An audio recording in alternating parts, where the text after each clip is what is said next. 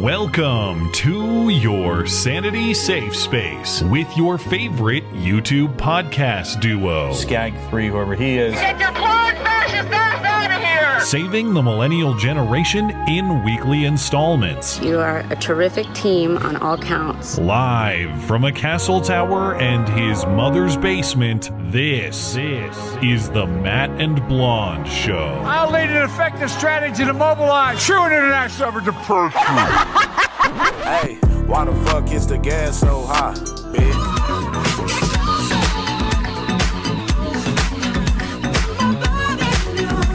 I want to thank all of you here, for including bipartisan elected officials like Representative Governor, Senator Braun. Jackie, are you here? Where's Jackie?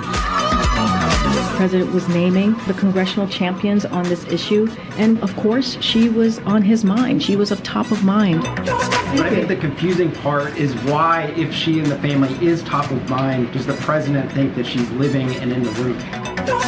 I don't find that confusing. I think many people can speak to sometimes when you have someone top of mind, they're a top of mind, exactly that. He's going to see her family in just 2 days, and she was on top of mind. That is not an unusual scenario. Maureen, I have John Lennon top of mind just about every day, but I'm not looking around for him. When you sign a bill for John Lennon, then we can have this conversation. Okay. You are fake news. Very fake news. You serious? You sound like a hysterical bleeping snowflake lesbo bleep. I agree with that. Let's go, Brandon. I agree. All right, America, go to the YouTube right now. Big ups to Rebecca for keeping Matt woke. Congratulations to both of you. You're awesome. I can't do it. We'll do it live. Do it live! Fucking thing sucks! Hello and welcome to the show. It is a great show. It is a terrific show. It is a tremendous show. Frankly, the very best. You can ask anyone about that. People often do, I'm told. This is the Matt and Blonde Show. My name is Matt Christensen. I'm flanked on my right, as always, by my wonderful co-host, Blonde. Welcome. Hello. Happy anniversary to Let's Go Brandon. Did you know? 1 year? 1 year. 1 year ago today. As far as I'm concerned, the greatest moment in NASCAR history. Brandon Brown drove his way to an underdog victory, and I certainly am proud to have done my part to drive the meme into the ground ever since. How quickly a year goes by. I remember it like it was yesterday. And of course, it's appropriate to honor that great moment of Biden-related embarrassment with an even greater moment of Biden-related embarrassment, perhaps the greatest ever. Biden searches the room trying to find a congresswoman who, of course, died over a month ago. Whoops. And that's maybe only the secondary part of the embarrassment. Karine Jean-Pierre struggles to explain that entire scene by saying it's just because Biden was thinking about her really, really hard that he forgot that she's dead, which is something that happens to the best of us. I know I forget. Unpopular opinion, I thought that was some excellent spin. What? You know they had a meeting about that. How was that excellent spin? It makes no sense. What else are they supposed to do? He's an old damn man. You think that they're supposed to come out and be like, listen, he's fucking old. He's dementia. I don't know what to tell you here. It would have been better if they just said, yeah, mental mistake. He made a mental mistake. What can I say? But he was just thinking so hard about her. Instead, they tried to make it seem like this is very normal and it happens to all of us. I don't see why that's confusing, that if you think about a dead person very hard, you suddenly believe that they're alive. This was top spin. Top spin. Look at that. Giving Karine Jean-Pierre credit, or whoever did the writing. Maybe some intern under her leadership. I don't know. Top of mind. Either way, top of mind is the new circle back. So we'll talk about all that. Plus, after Hurricane Ian rips through Florida, Kamala Harris says we should prioritize equity in the relief response. So if you're a white male who just lost everything in the storm, reflect upon your privilege, apparently. A natural gas pipeline, or multiple pipelines actually, between Russia and Europe are sabotaged. And everyone is doing the Spider-Man meme in the week since, pointing at each other. We still don't have any conclusive information about who did what, but we will compare. Well, we'll compare the competing theories. We're supposed to point the finger at Putin. I'm not sure I understand that theory, but we'll do our best. Excuse me. A transgender army doctor, apparently the first transgender officer in the history of the army, I believe. A doctor at Fort Bragg in North Carolina is indicted on charges he tried to give American medical records to the Russian government. So actual Russian collusion is all right, that's the allegation here. Meanwhile, of course, the economy continues to tank, and NBC News says it's really just a confusing mixed bag of good news and bad news, and no one really knows where the economy is going after a 30% decline in certain market indexes. It's hard to tell. We might be on the cusp of a golden age of prosperity. Who knows? Plus, before we're done, we have plenty of hoax hate, including, a new episode. It's still not done. There's a new episode in the BYU volleyball N-word hoax. That continues. There's another spinoff. Plus, we have a repeat offender from your old neck of the woods. Next time you're in Seattle, you're going to have to check out this black coffee place that apparently they're more in the business of hoaxing hate. It's in Shoreline, like some... Oh, Seattle, no, I'm not going to Shoreline. Is that a bad neighborhood? Maybe they are being Shoreline's vandalized. Gross. Maybe it's not actually a hoax, but it appears... that they have a new episode in their sequence of what appear to be hoaxes. We'll check in on that. And before we get out of here, tonight's movie review is The Patriot. It's a Mel Gibson movie, so you already know what Blonde's score is. I can guarantee you that. You don't. Oh, really? I can't wait. I love me some Mel Gibson, but this movie sucked my balls. What? Oh, spoilers. All right. We'll catch up with your super chats in between topics as well. $10 and up on the Sunday show, of course, because we are no good, lowdown money grabbers. It will be all this and more on your favorite couple hours of listening material. Remember, you can find everything show related and support the show for as little as $1 a month over on the website. Of course, that's mattchristiansenmedia.com. We also have show merchandise for sale on the site. Plus, we have offers from friendly listener-owned businesses as well. This week's feature business is our friends at Sonoran Defense Technologies. At Sonoran Defense Technologies, we understand that the two-way industry is a unique community with people from all walks of life who come together over the love of firearms and freedom. We also know that control and comfort when it comes to your firearms and gear is absolutely crucial. As such, we produce advanced stippling that provides a great-looking design with the performance to match. You will maintain a positive grip during even the most demanding situations, whether on duty or EDC. Sonoran Defense is renowned for our precision laser stippling on OEM Glock frames and CZ P0709s, which provides both aesthetic profiles and performance enhancements that are far superior to what factory textures provide the shooter.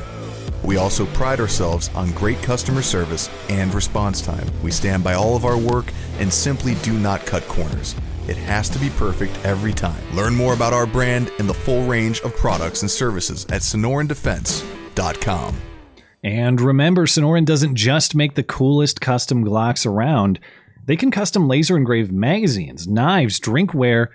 They even laser engraved the artwork on the very PC that's streaming this show right now. Get 10% off everything from our friends at Sonoran Defense using promo code JEEZ. That is JEEZ at SonoranDefense.com for 10% off. Find everything you need from Sonoran Defense, plus other great offers from the rest of our friendly listener-owned businesses like Hero Soap Company, Western Razor Company, Phoenix Ammunition, and more. That's at mattchristiansenmedia.com/deals. Deals by listeners for listeners. Well, getting into the news. It seems like weekly, whether through Super Chat or some other reference, the I Doubt It case, the infamous I Doubt It case out of Dallas, Fort Worth here, I forget. No, it's Abilene. It's Abilene, Texas. That case comes up, and I always say, I need to Jen Psaki circle back because I don't know what the status of the trial is. I know it's been delayed for a million years because this happened in 4 years ago now in the fall of 2018. Yep. Listener Tavis emailed me the latest finally. He did the extra work that for whatever reason kept slipping my mind. So thank you, Tavis. This latest coverage is from August. The trial's been delayed again until early 2023 now. So mark your calendars. Is it ever going to happen? What is the delay? Apparently this time there was some conflict because there was another murder trial scheduled for not just the same time, but actually to start on the same day. I don't know the details. Can't they figure it out? Good Lord. I don't know. I thought the guys, the father and son, were actually in jail. They are out. They've been out on bond since April of 2019. They do still face murder charges, though. And of course, both men shot the bat-wielding man, Aaron Howard, in the dumpster dispute. Johnny had a handgun. Michael had a shotgun. So mark your calendars for perhaps January. We will have a trial to watch in that case.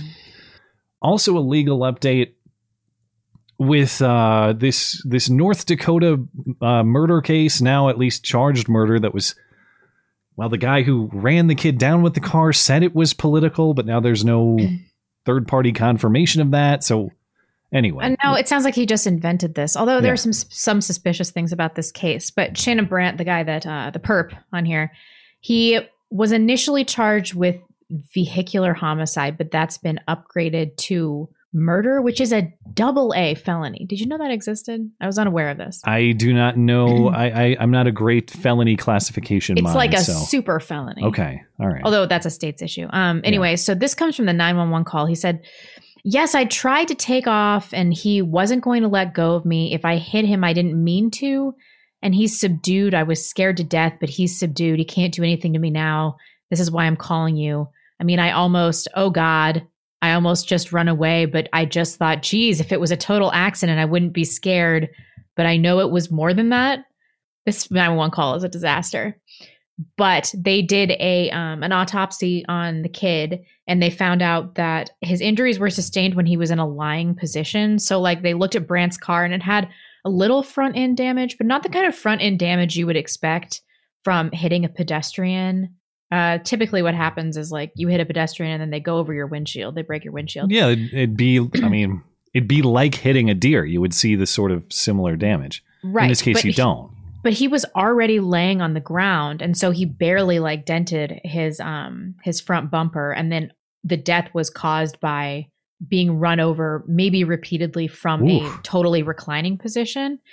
So it looks like maybe he got out and kicked his ass, and then he was laying in the road, and then he ran over him. As in the 41-year-old beat up the 18-year-old and then ran him over after he was on the ground. That's purely speculative. Yeah. He also could have tapped him with his car, knocked him over, then put it in reverse, and then run over him. If that was the case, though, you would think that the kid would have the state of mind. He would be able to react and just get out of the way of a car that's starting from a stopped position. I'm sure they were both. He was intoxicated, the perp, at least. But 0.08, that's like nothing.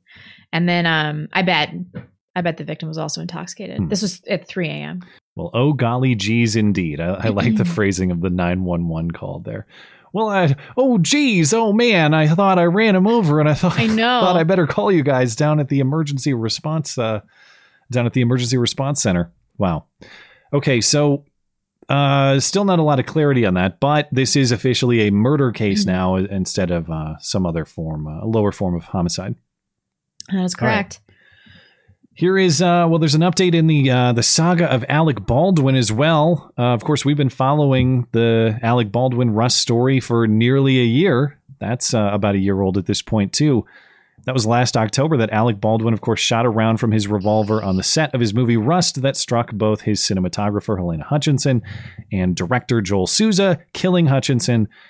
This after live ammo somehow found its way not only onto the set, but into the gun that was used on the set. And it's long been speculated that Baldwin was just going to get away with it. And I say that acknowledging our own speculation. I think we have been thinking this might go that way for some time. Not that it's right, but given his connections and his power, that it might go that way. Well, not so fast, apparently, says the Santa Fe district attorney recently.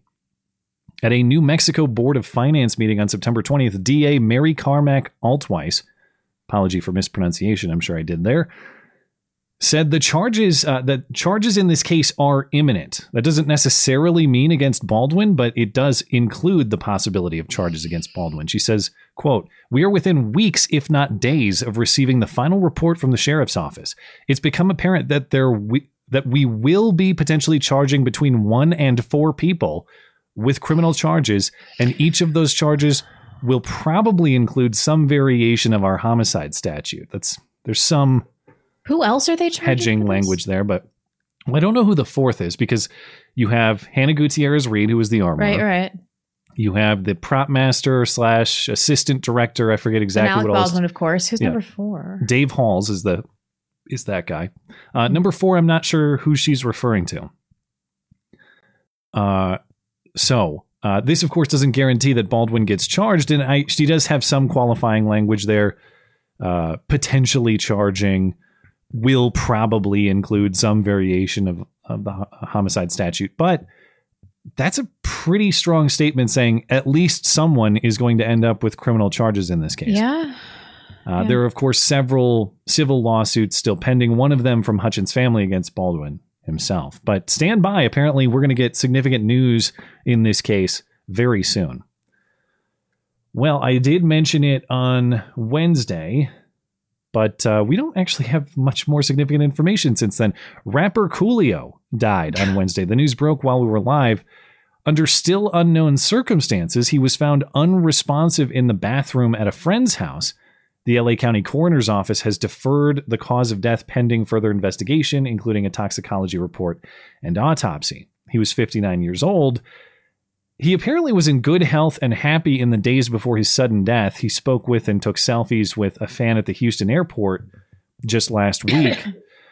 And of course, it spawned the obligatory "what did Coolio know about Hillary Clinton" memes that have flooded Twitter. But maybe there is actually something to the tinfoil.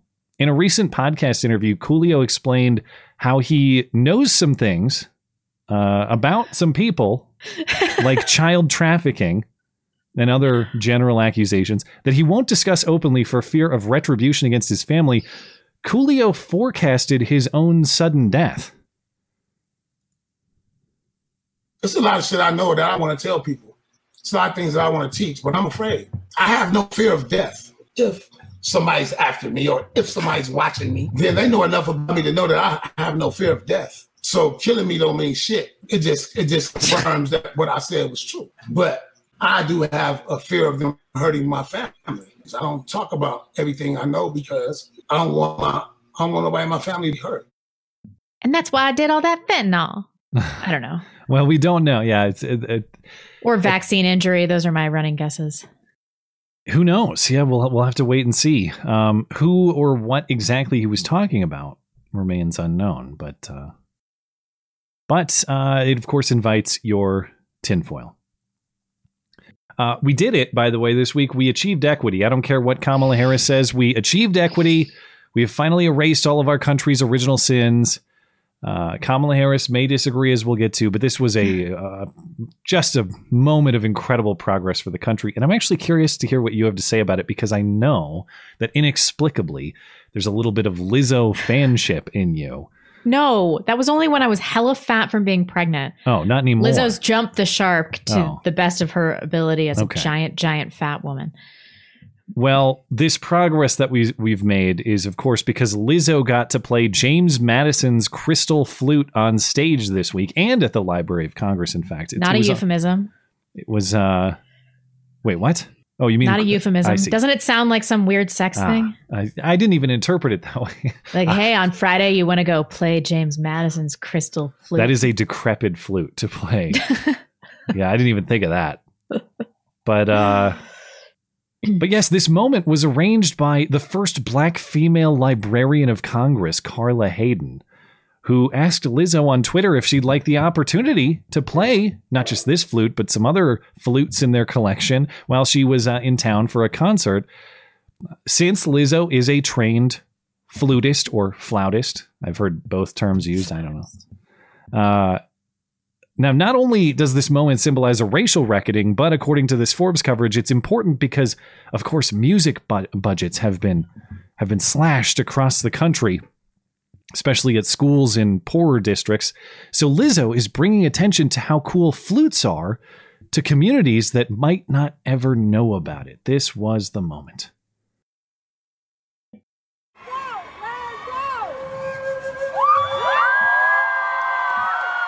Duh.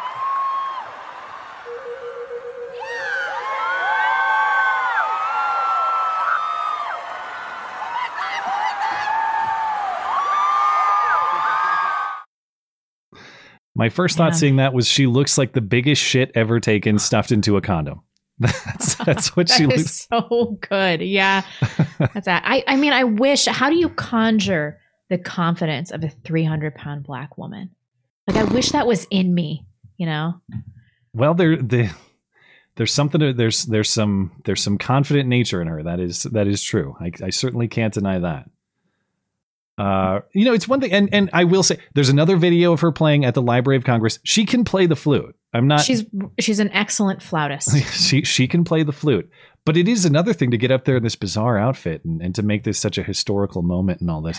Yes. Lizzo posted on Twitter, nobody has ever heard this famous crystal flute before, and now you have, sort of to the point of she is increasing the exposure of this to people who otherwise wouldn't know about it. And I suppose that's a fair point. I mean, I didn't know about this flute until Lizzo played it. The question is, though, what does that tell us? I think it tells us that we know too little about James Madison and too much about Lizzo. That is correct. Yeah. We know much more about the shit in a condom lady than we do about the author of our Constitution, our Bill of Rights. If we had, I'm sure there's public polling out there, but if we were to poll, I was going to say younger people, but really anybody, if we ran a poll of, hey, describe something about James Madison, I'm sure people could probably peg him as a former president, maybe a founding father in general, but could they say anything more than that? Yeah, but we know like what Lizzo's vagina looks like. Well, okay. That from one grotesque scene to another. This actually happened, I think this happened in 2021, as far as I can tell, the origin of the clip, but it went viral this week rather. And it's a great demonstration of the sort of Stockholm syndrome that has taken over our society in the last 2 years plus. I, of course, have to be very careful with my phrasing, Susan, because I would never dare to suggest that there's any such thing as an adverse event related to the miraculous vaccines that have saved us all from the certain bat flu death. But Canadian actress Jennifer Gibson, who I honestly I've never heard of her until this video, but I don't know. Have you seen this woman before? Okay. She's new to me, but she's a Canadian actress. And she claims, again, very likely wrongly and falsely, that one of these miracle vaccines gave her Bell's palsy, or the temporary paralysis of half of the face. And she made this video about it, but insists she would do it all again because this is what we have to do to see each other. I have been diagnosed with Bell's palsy, which is paralysis on one side. For me, it's this side here, the left, obviously. So I got it about 2 weeks after getting my vaccine. And I had a rough go with the vaccine. And I guess still am, but I have to say that I would do it again because it's what we have to do to see people. So, I don't know why I'm making this video, but here's my word smile. She's actually crying while making the video. Well, this is really sad on multiple levels. Because she's also telling you how important it is to continuously have human interaction. Yeah. For her own mental health. And so she's like, look at the awful vaccine side effects I've had from this, but I would still do it just because I like all humans desperately need to be around other people. It's like that. There's a great moment in The Simpsons, and I'll make another old Simpsons reference that probably nobody has seen. But have you ever seen? You've seen old Simpsons, right? Oh yeah. Okay, so do you remember there was some context in which Moe was on top of a giant hill, and he had to be pushed down the hill? And I think it was Chief Wiggum said, do you want us to push you down the hill, or do you just want to roll on your own accord? And he said, I'd prefer to be pushed on account of my desperation for any human contact. And so he got pushed down the hill. It's probably way funnier in the actual clip than my presentation. But the point there is, just like this, I would be willing to endure a whole lot of suffering for the mere prospect of human contact. Yeah. And the problem with this is that it grants that premise that these people have the authority to stop you from seeing your friends and family, and indeed, as she would claim, Susan, to inflict some level of physical harm on you to do that. Now, people say Bell's palsy is temporary. I can't claim it can be permanent. I don't know anything about it, but I can tell by just being a layman looking like that's not good. There's no arrangement under which what happened to her is good. Let's just leave it at that. No, of course not. And people, some of the side effects of the vaccine and of COVID are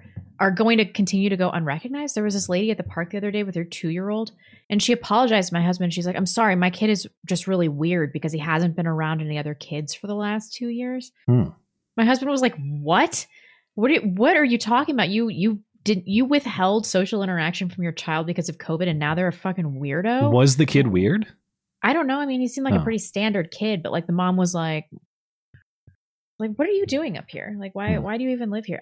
This COVID thing, it's going to have lasting effects. What about all these kids that are going to end up being obsessed with germs or like can't read people's lips or recognize facial cues? What about stuff like that?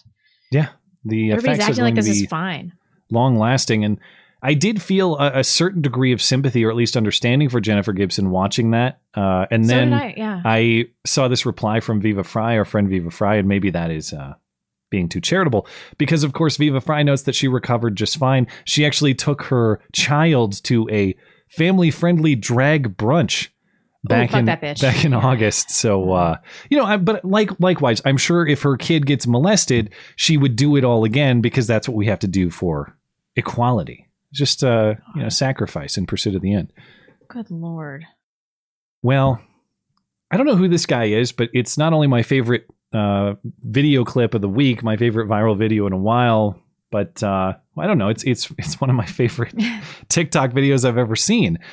And I wish I could give him a little bit more credit. I just can't figure out what his deal is by browsing his profile. But anyway, I did play this one, a little bit of it at the end of my latest video, but I want to highlight it again because it's a masterpiece as far as I'm concerned. This is a TikTok educator named Roger Skaer.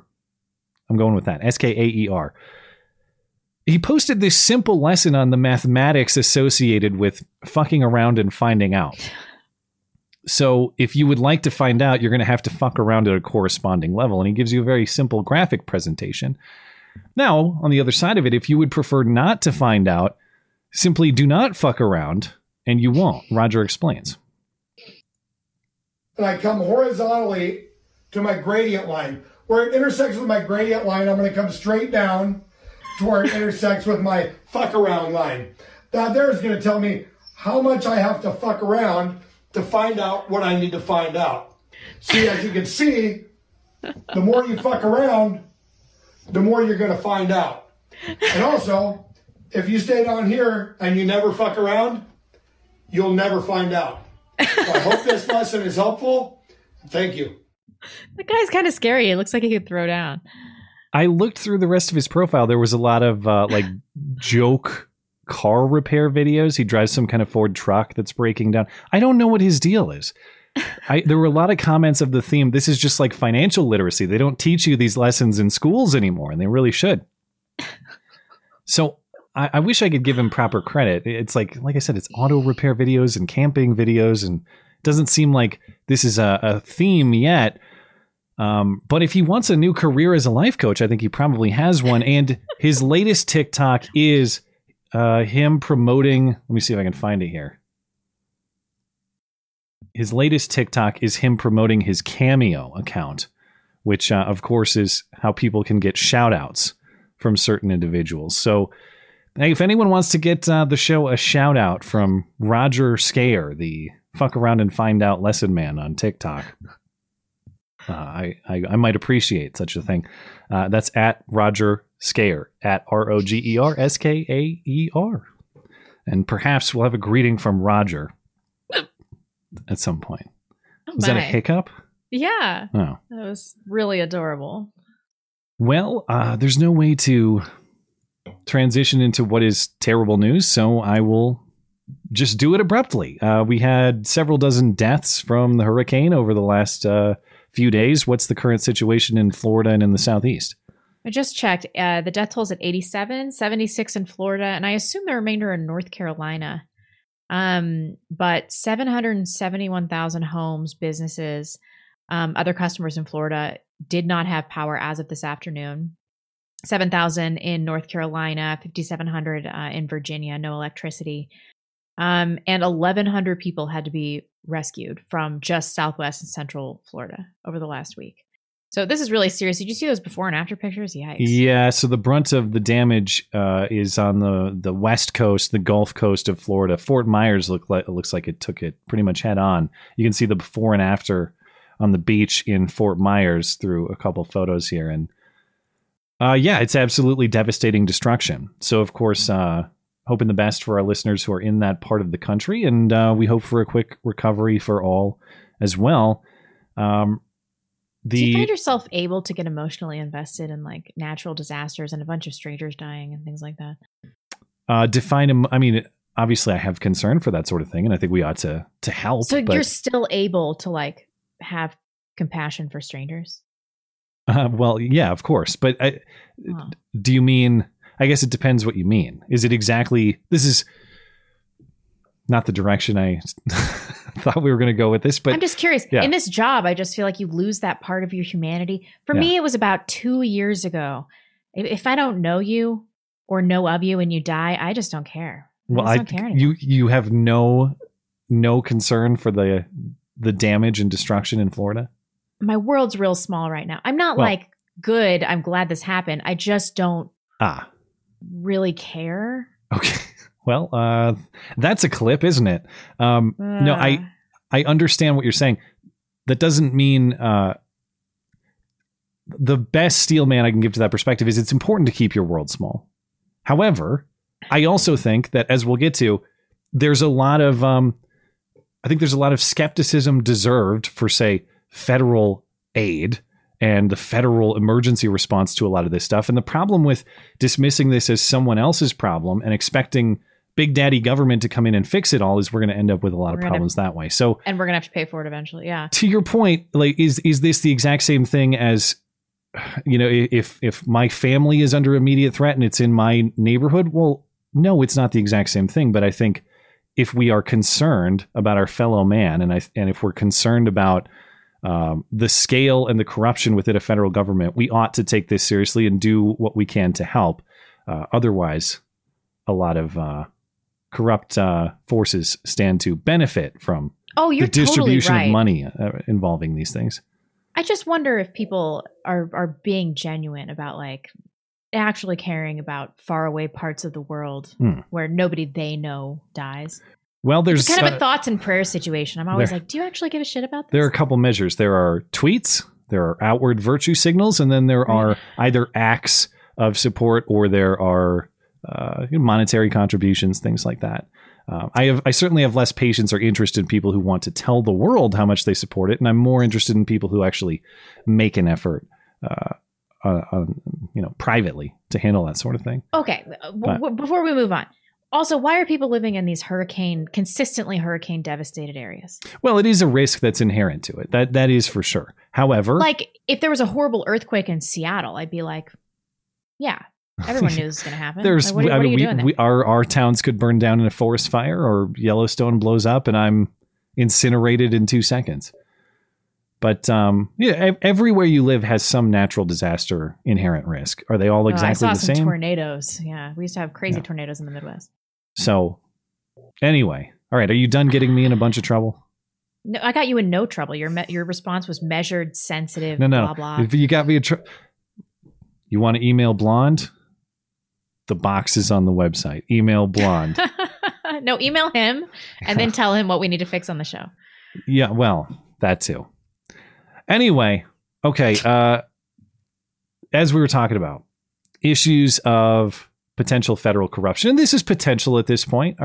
As far as I've seen so far, other than Biden weirdly refusing to talk to DeSantis for like 5 seconds, there hasn't been a lot of drastic misconduct or anything like that. However, as funds are going to flow into Florida and other parts of the country, there's going to be a lot of people with their hands on certain financial resources, and how those resources get distributed are, of course, potentially subject to certain corrupt interests. And those interests were articulated, at least in theory, by our Vice President, Kamala Harris, when she pledged that she and Biden are going to focus on the principles of equity and environmental justice as the rebuilding process in Florida and the Southeast begins.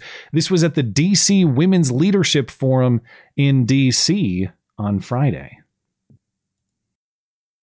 It is our lowest income communities and our communities of color that are most impacted by these extreme conditions and impacted by issues that are not of their own making. And so women. Absolutely. And so we have to address this in a way that is about giving resources based on equity, understanding that we fight for equality, but we also need to fight for equity, understanding not everyone starts out at the same place. And if we want people to be in an equal place, sometimes we have to take into account those disparities and do that work. Have you noticed when she's saying something particularly obnoxious, she goes... Well, she always does the stupid laugh and the grin thing. That's no matter what she says. I didn't see any distinction, any word yet on how many of the dead are straight white men, as Kamala would like to see in this equitable future. But notice the betrayal of her oath. Her oath is what? Her oath is to uphold your rights. You have a right to what? The equal application of the law, equal treatment under the law, not equal outcome in your life, regardless of your choices. And I know I'm not breaking news to most in this audience, but we just have to be aware of this sort of language and this sort of ideal when we hear it. There's no way to achieve what she's calling equity as an equal outcome, regardless of your personal choices, without violating the rights that she swore an oath to uphold. There's no way to achieve what she's talking about in general, because it would require erasing all freedom and erasing the natural differences between individuals that produce the sort of unequal outcomes that she hates. That's what she wants. That's why she's in office, though. Yeah, there's no way to even try it without the intentional violation of rights, as in taking from some people and giving it to others by force. Yeah. So just an absolute betrayal of the entire purpose her office exists, the entire oath that she swears in serving in that office. And once again, we sit back and actually she's the one cackling. She's out cackling us. She is. So make of that what you will. Now, the FEMA administrator responded to that comment this morning on Face the Nation. This is Deanne Criswell, who is the FEMA administrator, and assures everyone that Hurricane Ian relief will be provided, quote, to all communities. She said, quote, our programs support everybody. I would say I believe some of the things the vice president was talking about are the long-term recovery and rebuilding these communities to be able to withstand disasters so they can have less impact. Okay, she's not talking about right now, as in giving only racial minorities or only women in Florida a bottle of water or something like that. She's talking about rebuilding these communities in the future such that the black neighborhood or the single mom neighborhood has extra reinforced levees or something like that. Again, though, even if you're talking long term, if your plan is to achieve that through the confiscation and redistribution of resources in some centralized wise plan, is that moral anyway? Yeah. Does that secure our rights? No. So this distinction actually doesn't matter to me very much. I don't care if it's long term or short term. Stealing from some people to give it to others based on some subjective assessment of need is always immoral. And that's not what our government exists to do. That's not why it's here. But that everybody thinks the opposite. The government is here to serve majority whim and take shit and give you shit. That's why our government exists. That is what the government is now. Yeah, that basically is. So even under right-wing administrations. I mean, when was the last time the government was not like that? I'm still paying fucking property taxes, so tell me when the government was not like this the last time. We're going to get to a movie about it at the end of the show. Yeah, really. Circa the 1780s, maybe. Well, actually, that predated the constitutional ratification. So if that's a term, the early 1790s. It was pretty good then. Anyway, an unnamed Florida man actually lived up to that name, at least the name of Florida man. He defiantly held up a fuck Biden flag in the hurricane winds.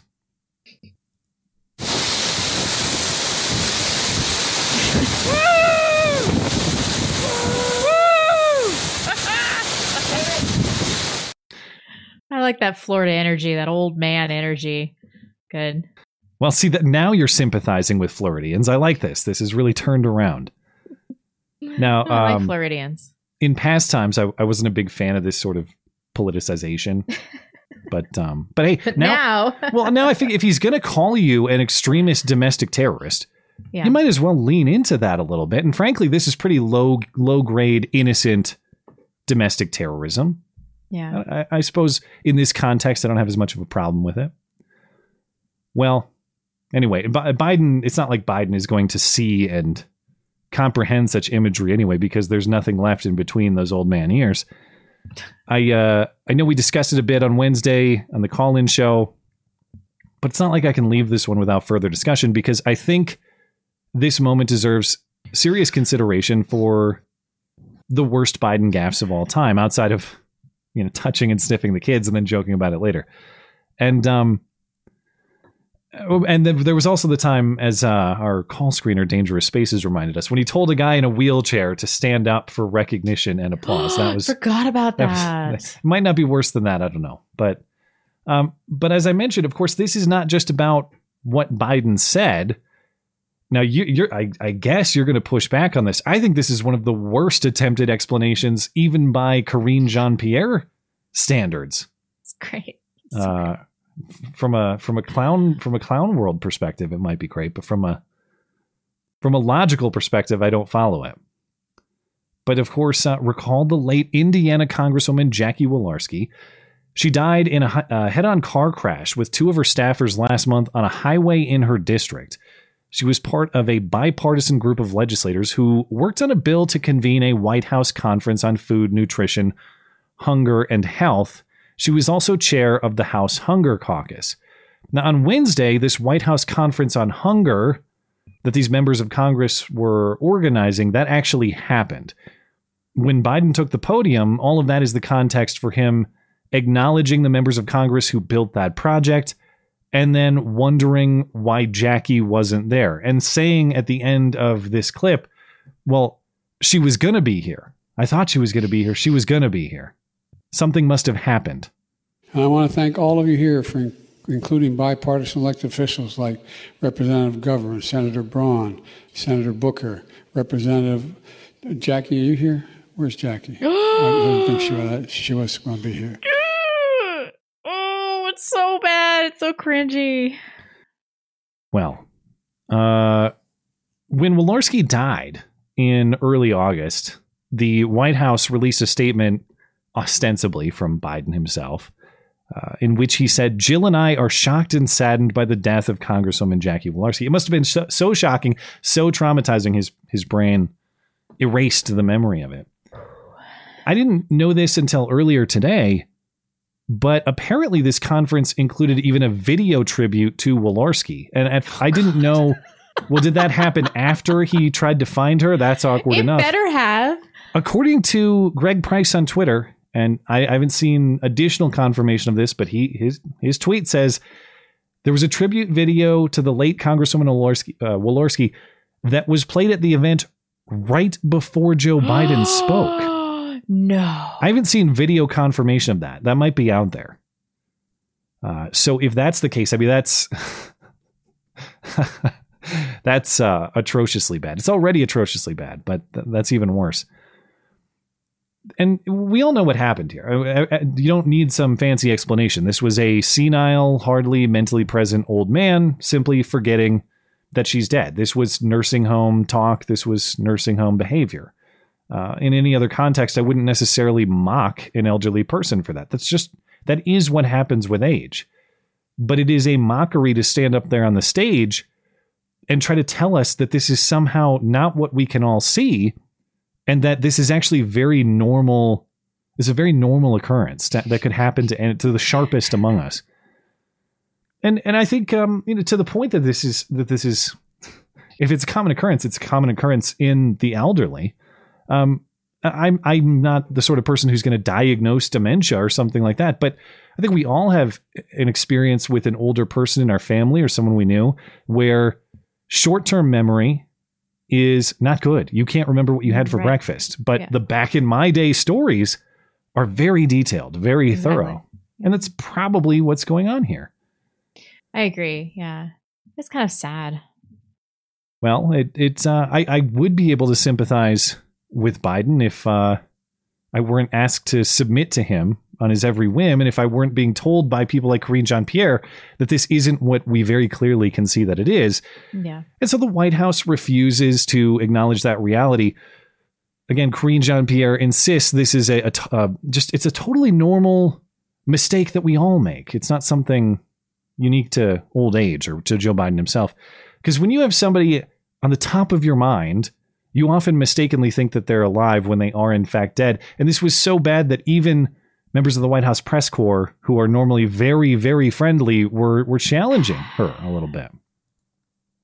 The president was naming the congressional champions on this issue and was acknowledging her incredible work. He had already planned to welcome the Congresswoman's family to the White House on Friday. There will be a bill signing in her honor this coming Friday.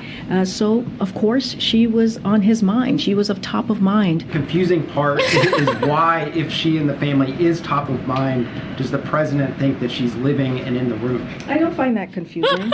I mean, I think many people can speak to sometimes when you have someone top of mind. They're top of mind, exactly that. Karine, I have John Lennon top of mind just about every day, but I'm not looking around for him anywhere. When you sign a bill for John Lennon as president, then we can have this conversation. Okay. Can you explain where the mistake was made? Was the president confused? Was something written in the teleprompter that he didn't recognize? I mean, you're jumping to a lot of conclusions. What I had said is that she was on top of mind, and that he is going to see her family in just 2 days' time. That is so funny. They're just going to lie right to your face. Don't you think this is kind of awesome? Like the way that they'll just stare deeply into your eyes and just fucking lie to you. Is that what you appreciate? Care. The commitment to the bullshit? The straight-facedness? They have no moral qualms with just lying their ass off to the general public, even though it's so obvious that the emperor has no clothes. Like, he clearly has senile dementia. He's doing stuff like this all the time. How many video clips have we played where he's like shaking the hand of no one? There was like another one off stage, super confused. FEMA or some emergency response center. I had to cut that because it's like, all right, I've seen this a million times by now. I mean, the commitment to the bit, you got to give them credit.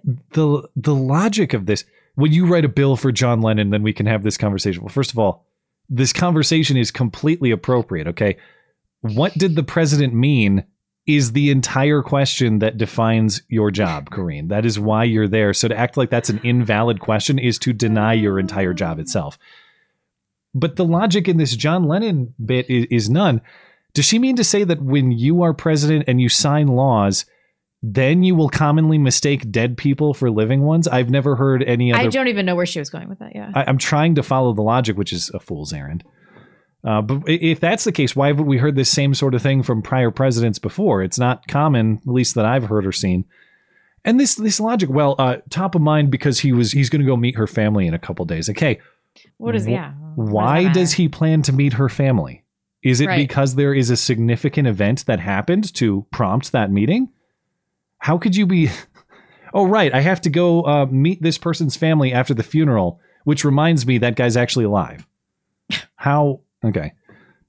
And I mean, her death is the entire basis for the meeting. So it seems impossible to associate the meeting with her being alive. And to Karine Jean-Pierre's point that this is somehow common. No, many people do not have this experience. I've never, outside of a nursing home context, I've never heard of anyone make this sort of mistake before.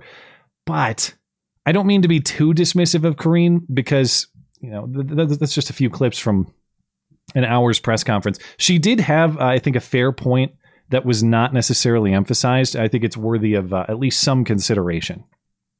Top of mind. I just explained she was on top of mind. Top of mind. On top of mind. So, just in the interest of fairness. You know, if you say things enough times, why do people on the right not do stuff like this? You commit to a lie. You look into someone's face. You lie to them, even though everyone knows you're lying. And then you just repeat the lie. Repeat it over and over and over again. Some might say that the truth is the highest value there is. Yeah. But, then there's winning. You can't count out winning, I guess. It's true. That cut was courtesy of our friend Frank over at Quite Frankly. And I'm pretty sure that's not even all the uses of the phrase that Seriously? I don't think that's complete. If you do a search on the transcript, I think there are more. Anyway. This is the new circle back. This is the new 4 or 5 days ago. Just top of mind. Whatever the problem is, top of mind. Everything goes away. Now, Karine Jean-Pierre's job is to try to make sense of such events in a way that puts the president in a positive light. If she can't convincingly spin it, maybe her media helpers can. Of course, that's not their job, but they're arguably better at it than she is. USA Today had what I thought was the best attempt. This is Jill Lawrence's op-ed published Thursday, titled, "What Joe Biden's Memory Lapse About the Late Jackie Walorski Really Told Us." And no, it didn't really tell us that Joe lacks the basic mental faculties to do literally any job, let alone this job, which is quite important. The lesson is that Biden is compassionate, unlike his evil orange predecessor. So get a load of some of this language. It's unfortunate that he made the mistake. At the same time, it demonstrated a generosity and professionalism. The contrast with former President Donald Trump is glaring. So you need only to look back a couple of years to remember that some things are more important than age and a perfect memory. Oh my gosh, these people are incredible. So sure, he thought a dead lady was alive, but that's only because he cares about people so very much. So just remember, Afghanistan 13, they were generously and professionally killed. Inflation. Yeah. Generously and professionally killing your savings.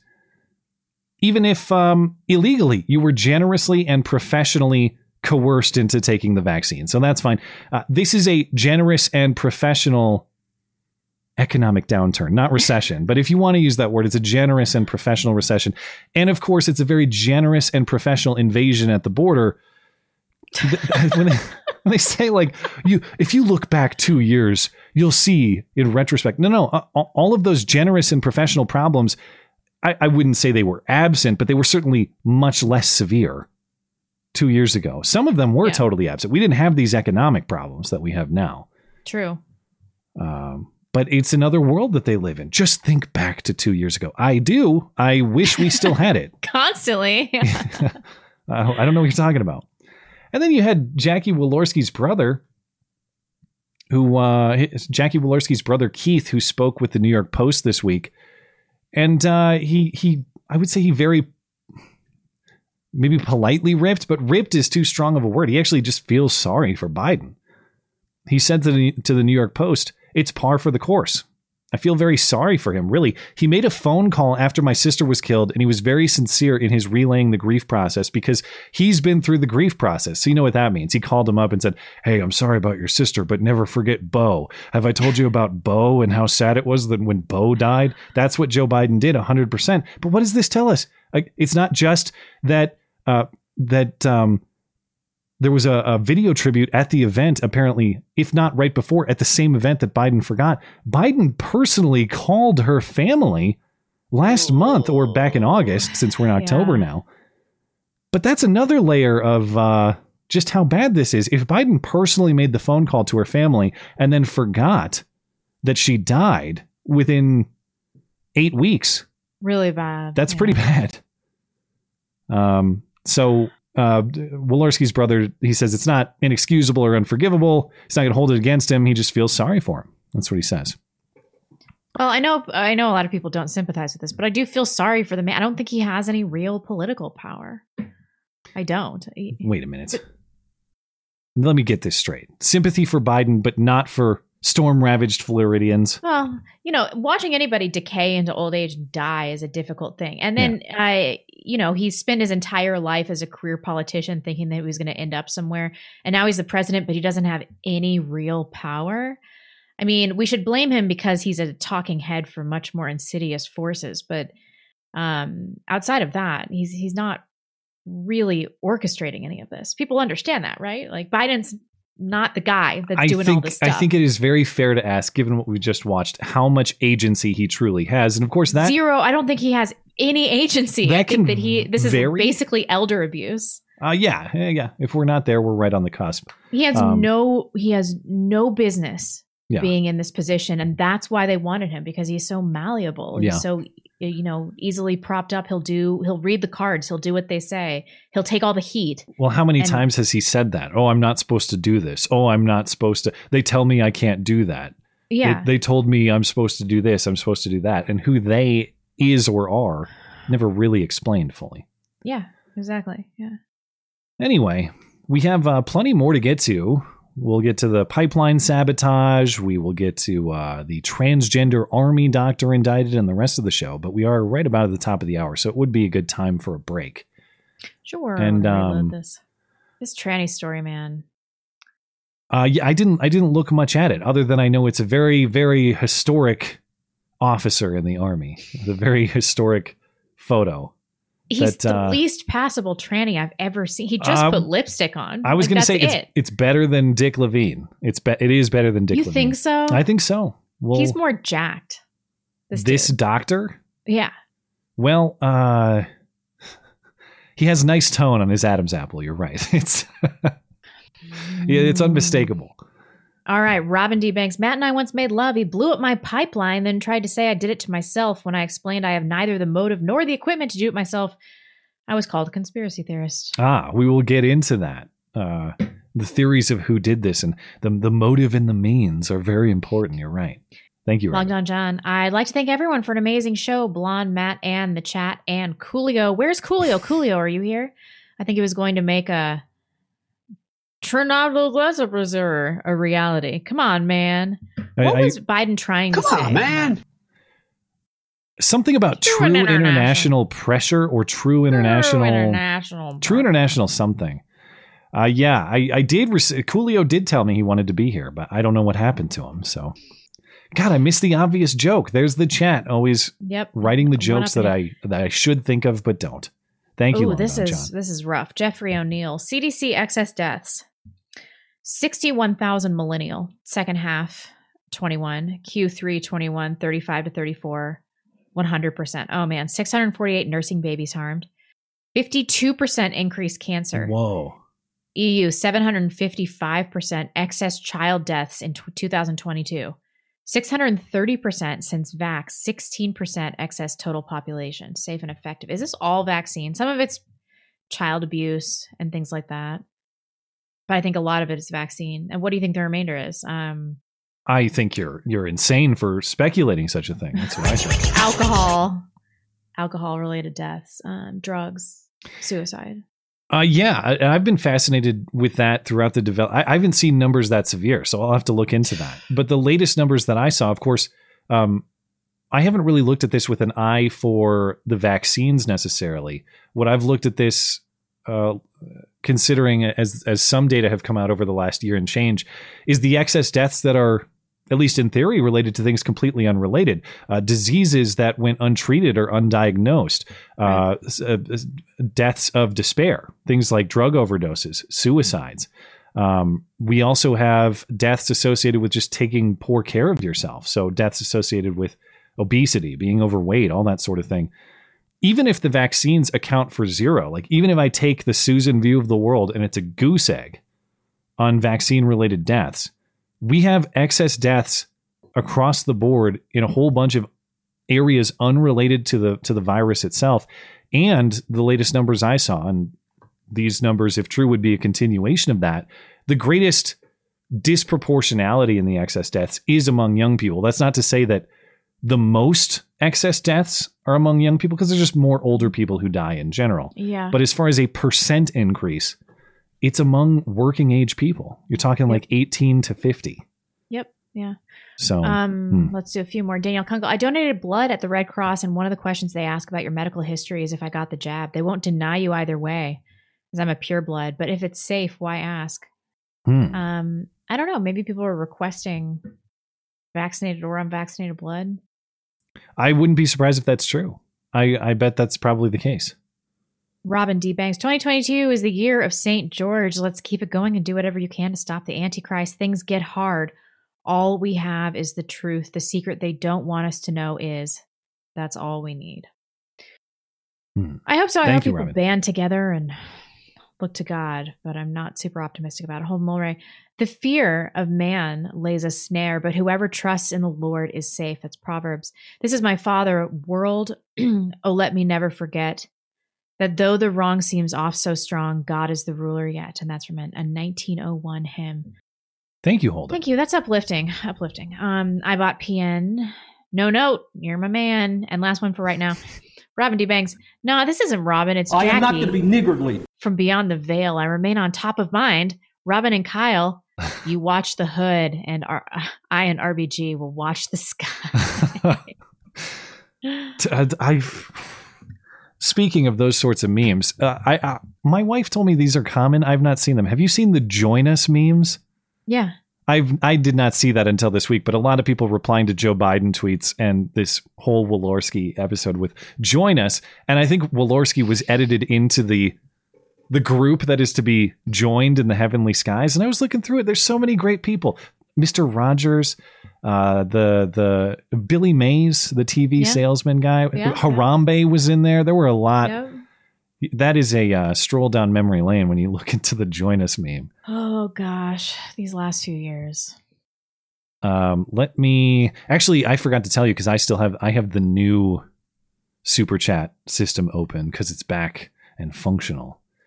So let me just. I've been doing it the old way. Yeah, I guess so. Let me read a couple of Tippy streams before we get back to it, because we abused our Tippy stream chatters 2 weeks ago. Trav to the World says, smaller story, but did you hear this week that Hilaria and Alec Baldwin announced they're expecting another child? After everything the man has been through, he's still not she just had a baby. Shooting blanks. Yeah, I think maybe that's what he means. I know that their 8th child was just born, unless she's immediately pregnant again. This can't be. She just had a baby like 2 weeks ago. I know they just had a child, so maybe that's what he means. It was number 7. I read 8, but maybe I'm wrong. Or I thought I read 8. JL, I don't know if this is true, but it definitely could be. Did you see that UC Berkeley is trying to make the campus a Jew-free zone by not allowing Jewish speakers and guests on the campus anymore? The dean wouldn't be able to speak LeMayo. I did not see that, but I would not be surprised if there is a student effort for such a thing. Danny from Montana says, happy belated birthday, Blonde. Cheers to a prosperous year. I first read it as a preposterous year because I love the word preposterous. I think I used it 3 or 4 times in my movie review. A prosperous year for you, not a preposterous one. But you get a preposterous one whether you want it or not. Indeed, September birthdays are the best. I turned 28 on the 30th. Matt, you are fake news. Flexing and taking gym pics increase your T by 100% every time you eat protein. Get your gains and hail victory. Well, I can agree with you on the premise that, you know, if you're going and you're getting your workout in, that's better than not. But the sort of guys who pose in front of each other at the gym and take gym bathroom selfies, I'm not going to say that you're cyclists, but you're close. You're getting there. Anyway, happy birthday, Danny. And let's see. Trapped to the World also says, while she understandably feels no personal sadness over strangers in Florida, she has consistently expressed sympathy for baby butcher Biden being mocked. Blonde, making the case to repeal the 19th as only she can. Well, I think even Blonde would probably acknowledge that you have a point there. Yeah. Shut up! Silly woman. Phil says, as academic agent says, America really is a Lizzo nation. We worship Lizzos, I have to be careful with Phil here, make excuses for their shortcomings and generally fight each other over who can heap resources and acclaim on them. It's frankly disgusting. Well, Lizzo and disgusting do go together like a giant shit and a condom, you know, peanut butter and jelly. There's a match made in heaven. It's so racist because she's black.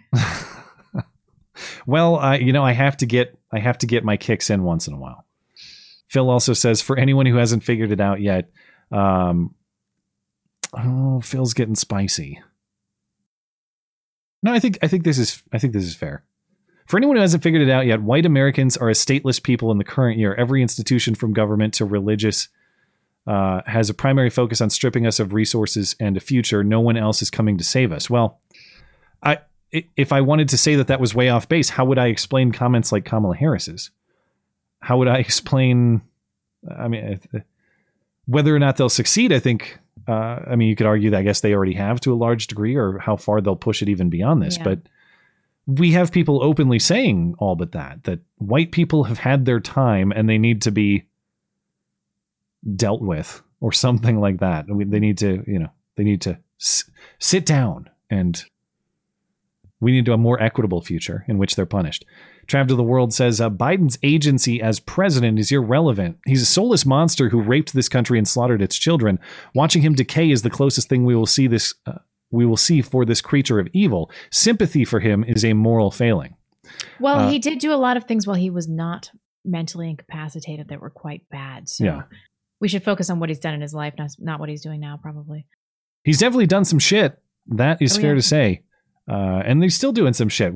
As we'll get to in a minute, handing over a nice big pile of aid to Ukraine once again. And if we're supposed to believe that there aren't corrupt paws digging at that, I don't know what to tell you. I forgot one from Danny from Montana as well. Having lived in many parts of Texas my whole life, all of the immigrants, I'm going to have to say, he's listing the types of immigrants according to various slur descriptions, so I cannot read this. He's ranking them.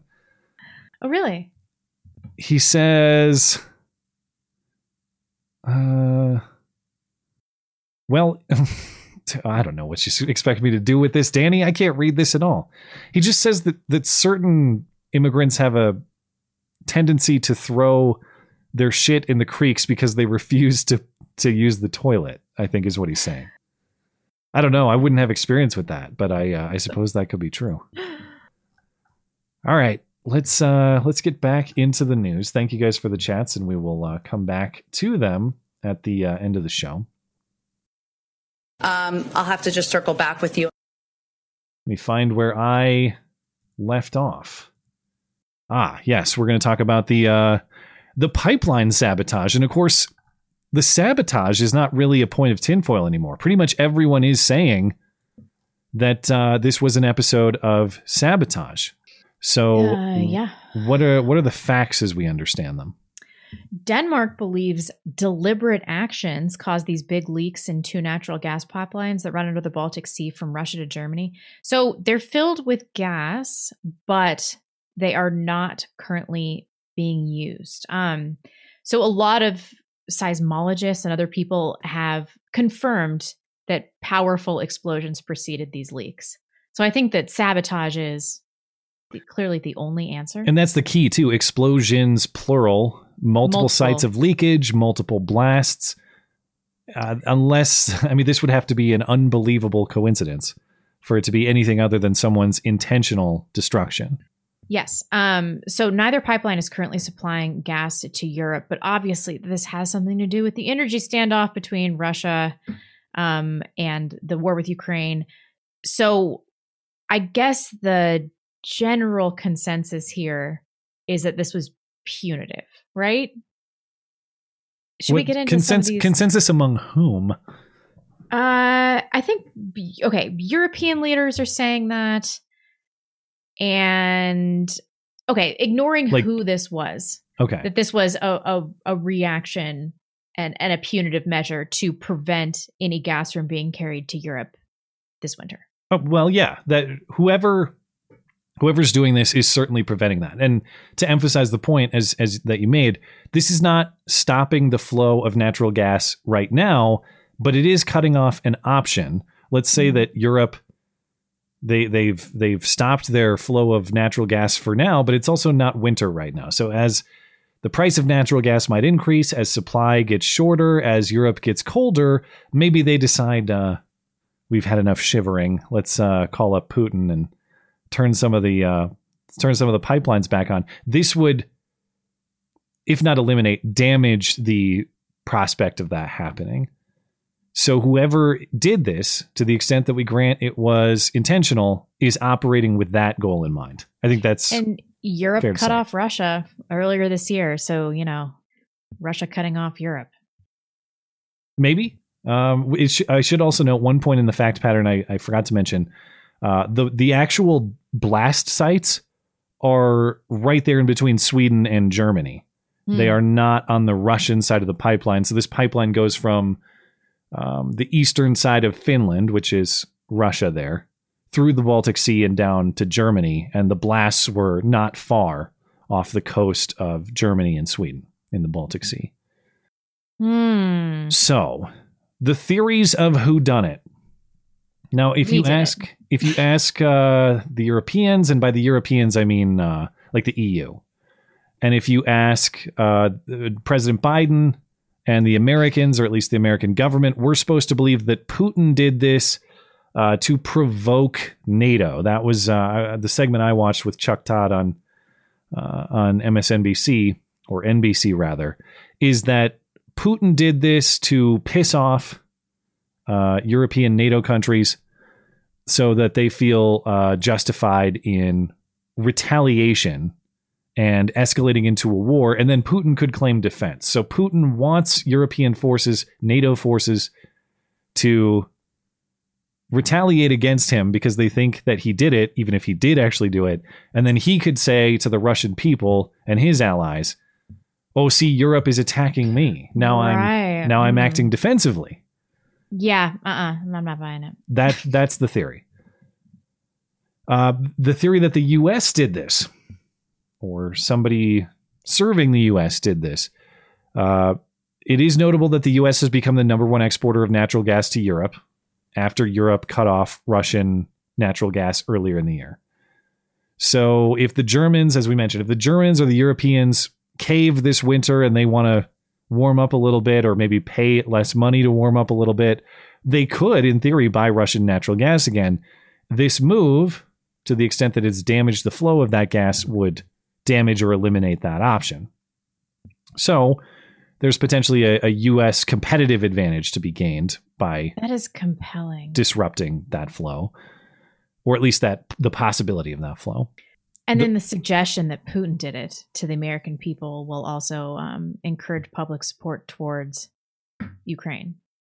Yes. And of course, what do we know about Ukraine?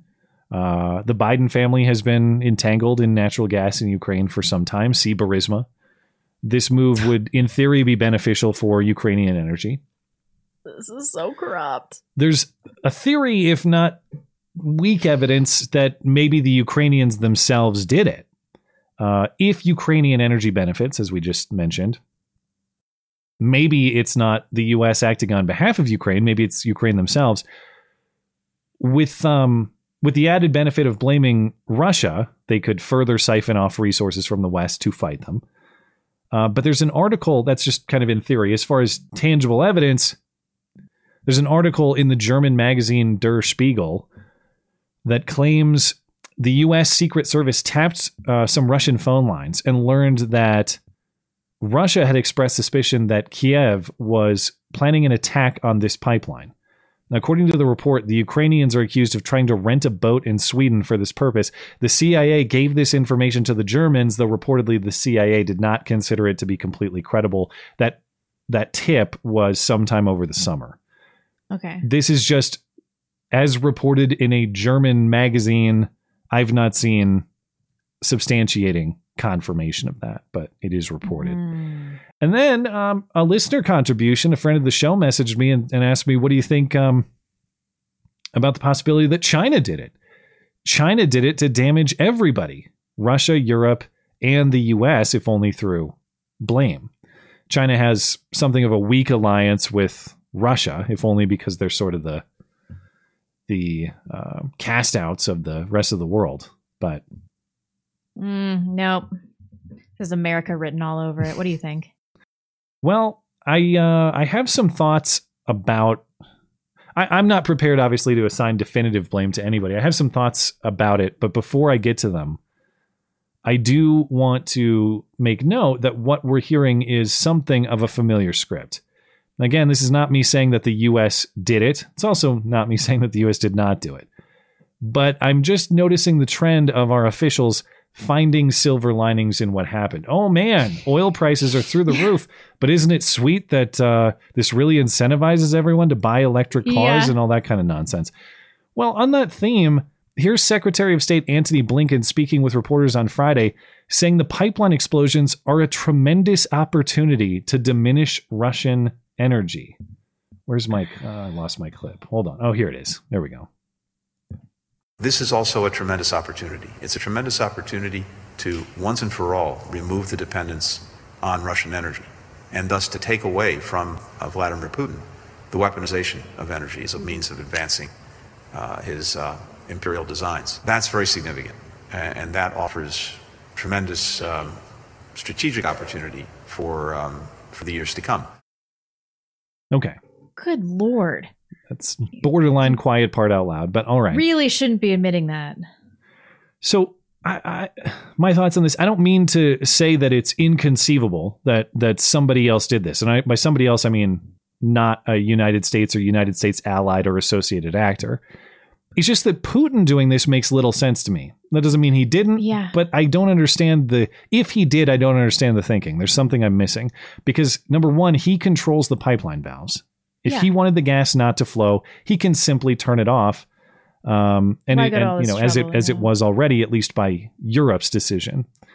And if the theory is that this is his intent is to provoke, well, there's also a certain provocation to just openly denying energy for political reasons. That could be seen as provocative as well. And if he wants people to provoke, wouldn't you want the blame assigned to you? Why hide the blame if you're intending? I guess if you're trying to keep that plausible defensive deniability to your own population, that's why you hide the ball, if I buy this theory. But I just have trouble reconciling the idea that if it's intentional provocation, he's also hiding the provocation. It seems like there's some level of a contradiction there. Maybe I'm not fully understanding it, but it's also weird to sabotage something you have full control of anyway. Mm-hmm. Whoever did this, and I'm not prepared to make some definitive statement about who did or did not. I don't have any particular expertise in this part of the world. But I view this as somebody who, in all likelihood, probably has some investment or some benefit in the continued pull of public money from our country and from the rest of the West. I don't view this as necessarily an escalation toward violence or an attempt to try to provoke violence as much as it is to maintain the conflict, I suppose you could say. Maintain, just get people to keep investing, so to keep pumping money into this conflict. Speaking of, Congress passed a bill this week to avoid a government shutdown, temporary spending bill, and it included, yes, another $12.3 billion from Ukraine. So this obviously has something to do with Ukraine, to the extent that I believe Ukraine is a giant money laundering operation. I'm going to assume that this fits somewhere in the scheme that is the giant money laundering operation in Ukraine. Yeah. Who that implicates, I can't say with any specific terms, but the Putin theory just doesn't make a lot of sense to me. No, it doesn't make sense to anybody. Nobody really believes that. Maybe I've just been blinded by Putler's charm. He has hypnotized me or something like that. Anyway, did you have more thoughts on who may have done it? I mean, we clearly did. However, for people that are just coming around now to the extent of our government's corruption, we do stuff like this all the time. Wouldn't be the first time we've meddled in foreign affairs destructively. Right. To cast aspersions on another group of people or to redirect the narrative. I mean, this is just right out of the U.S. playbook. It's funny. I've kind of gone back right to where I was when I was like 18, just thinking that the U.S. was the problem on the international stage, and I'm right back there, huh? The circle of life. Yeah, I mean, this definitely reads like something we would do. Well, I'm trying to be rational about it. I know that at this point I have such a distrust of the powers that be in this country that I have an inclination to believe the worst about them, even when it's not fully substantiated. So You know, if I had to push back on my own perspective, I would say you would think that. But I'm basing that sort of suspicion on how the worst of almost every single story tends to come true. The conspiracy theory, the tinfoil, tends to be more correct than not over time. So it's not like I have some smoking gun that I can pin it on the people who did this. It's just, as a general rule, when information is lacking, take what the powers that be in Washington, D.C. says, take the powers that be at the New York Times and the Washington Post and CNN and the rest of them. Whatever they say, the opposite is probably closer to the truth. Don't make any firm conclusions off that. But is a conspiracy theory. They often do this thing, this Fed posting thing, where they create this narrative surround like the vaccine. Like if you think the vaccine causes myocarditis, you're a conspiracy theorist. And then when it actually does, you've already prepared the narrative for accepting the information. So when that information comes out, you already have everybody believing that it's a conspiracy theory. Yeah. All right. Well, speaking of, I don't know, I guess that wasn't Russian collusion, but this is apparently Russian collusion. Now we get to evaluate this Adam's apple on this, the first trans officer in the army, this doctor. Something is up. I don't even know if I believe this the tranny story. Something is going on here, but we actually talked about this guy, Jamie Lee Henry, this non-tranny. This was a while back. Do you have his picture pulled up right now? I do. I have a very large one. I can make it smaller. This dude, all he did was put on lipstick and earrings and a necklace. That's it. He's got a wife and kids. It's like, what are you doing, bro? A wavy haircut. I guess. I mean, come on. Yeah. It's like the least passable tranny I've ever seen. But he got indicted by a federal grand jury this week on charges of conspiracy and wrongful disclosure of individually identifiable health information. And so did his wife, of a different name, Anna Jabrilian. Okay. Jabrilian. I don't know if I'm saying that right. So according to prosecutors, the couple met last month with an actual glowy undercover FBI agent posing as a Russian diplomat, and they willingly offered medical information from Fort Bragg, where he works. And then his wife, who is an anesthesiologist at Johns Hopkins, our most elite medical institution in this country. Can you believe this shit? An anesthesiologist, which is a really difficult job, married to a fucking tranny. It's wild. This is wild stuff. When did he transition too? Because if they have a kid together, were they married husband and wife and then they suddenly became lesbians or something? 2015. Okay. So, I don't think he's cut it off. Anyway, so his wife told the undercover agent during an August 17th meeting that, quote, she was motivated by patriotism toward Russia to provide any assistance she could to Russia, even if it meant being fired or going to jail. Jabrilian gave the undercover agent medical information on a spouse of someone who works in the Office of the Naval Intelligence and highlighted a medical issue that Russia could exploit. Okay. This is clearly treasonous. Well, I'll get to that in a second. Now, Henry, her tranny husband, a doctor at Fort Bragg, gave the same undercover agent information on 5 patients at that military facility, presumably for the same reason. Like something that, you know how you couldn't be in the military because you were gay, not because they really hated fags, but because they didn't want you to be able to be blackmailed. That was the real thing. Oh, yeah. I think it's like this. He's like, here are reasons. And then the irony of him being a tranny. This whole thing blows my mind. This is a quote from him in 2015. I felt very vulnerable while being treated as a patient in the same hospital I worked as a physician. What made it worse was that as a soldier, my medical records were not private. And when the question of mental illness came up, I felt stark naked. So I guess during his transition period, he was being treated at the hospital at Fort Bragg. And then he gave away other people's medical records. Out of sheer his wife's loyalty to Russia was the motivating factor. That's it. Yeah, I have a little more on that. According to prosecutors, he told the undercover agent he offered to join the Russian military after the invasion of Ukraine, but was rejected due to lack of combat experience. Allegedly told the agent that he believed, quote, the United States is using Ukrainians as a proxy for their own hatred towards Russia, which I actually agree with. But isn't the tranny angle interesting? I'm wondering if that was always bullshit and he's like a deep Russia plant and he's using the tranny thing as some kind of way to be impervious to criticism from the federal government. or from the army. Yeah. Like this was born out of a desire to be the transgenderism is a cover for the spying, effectively. Yes. Interesting.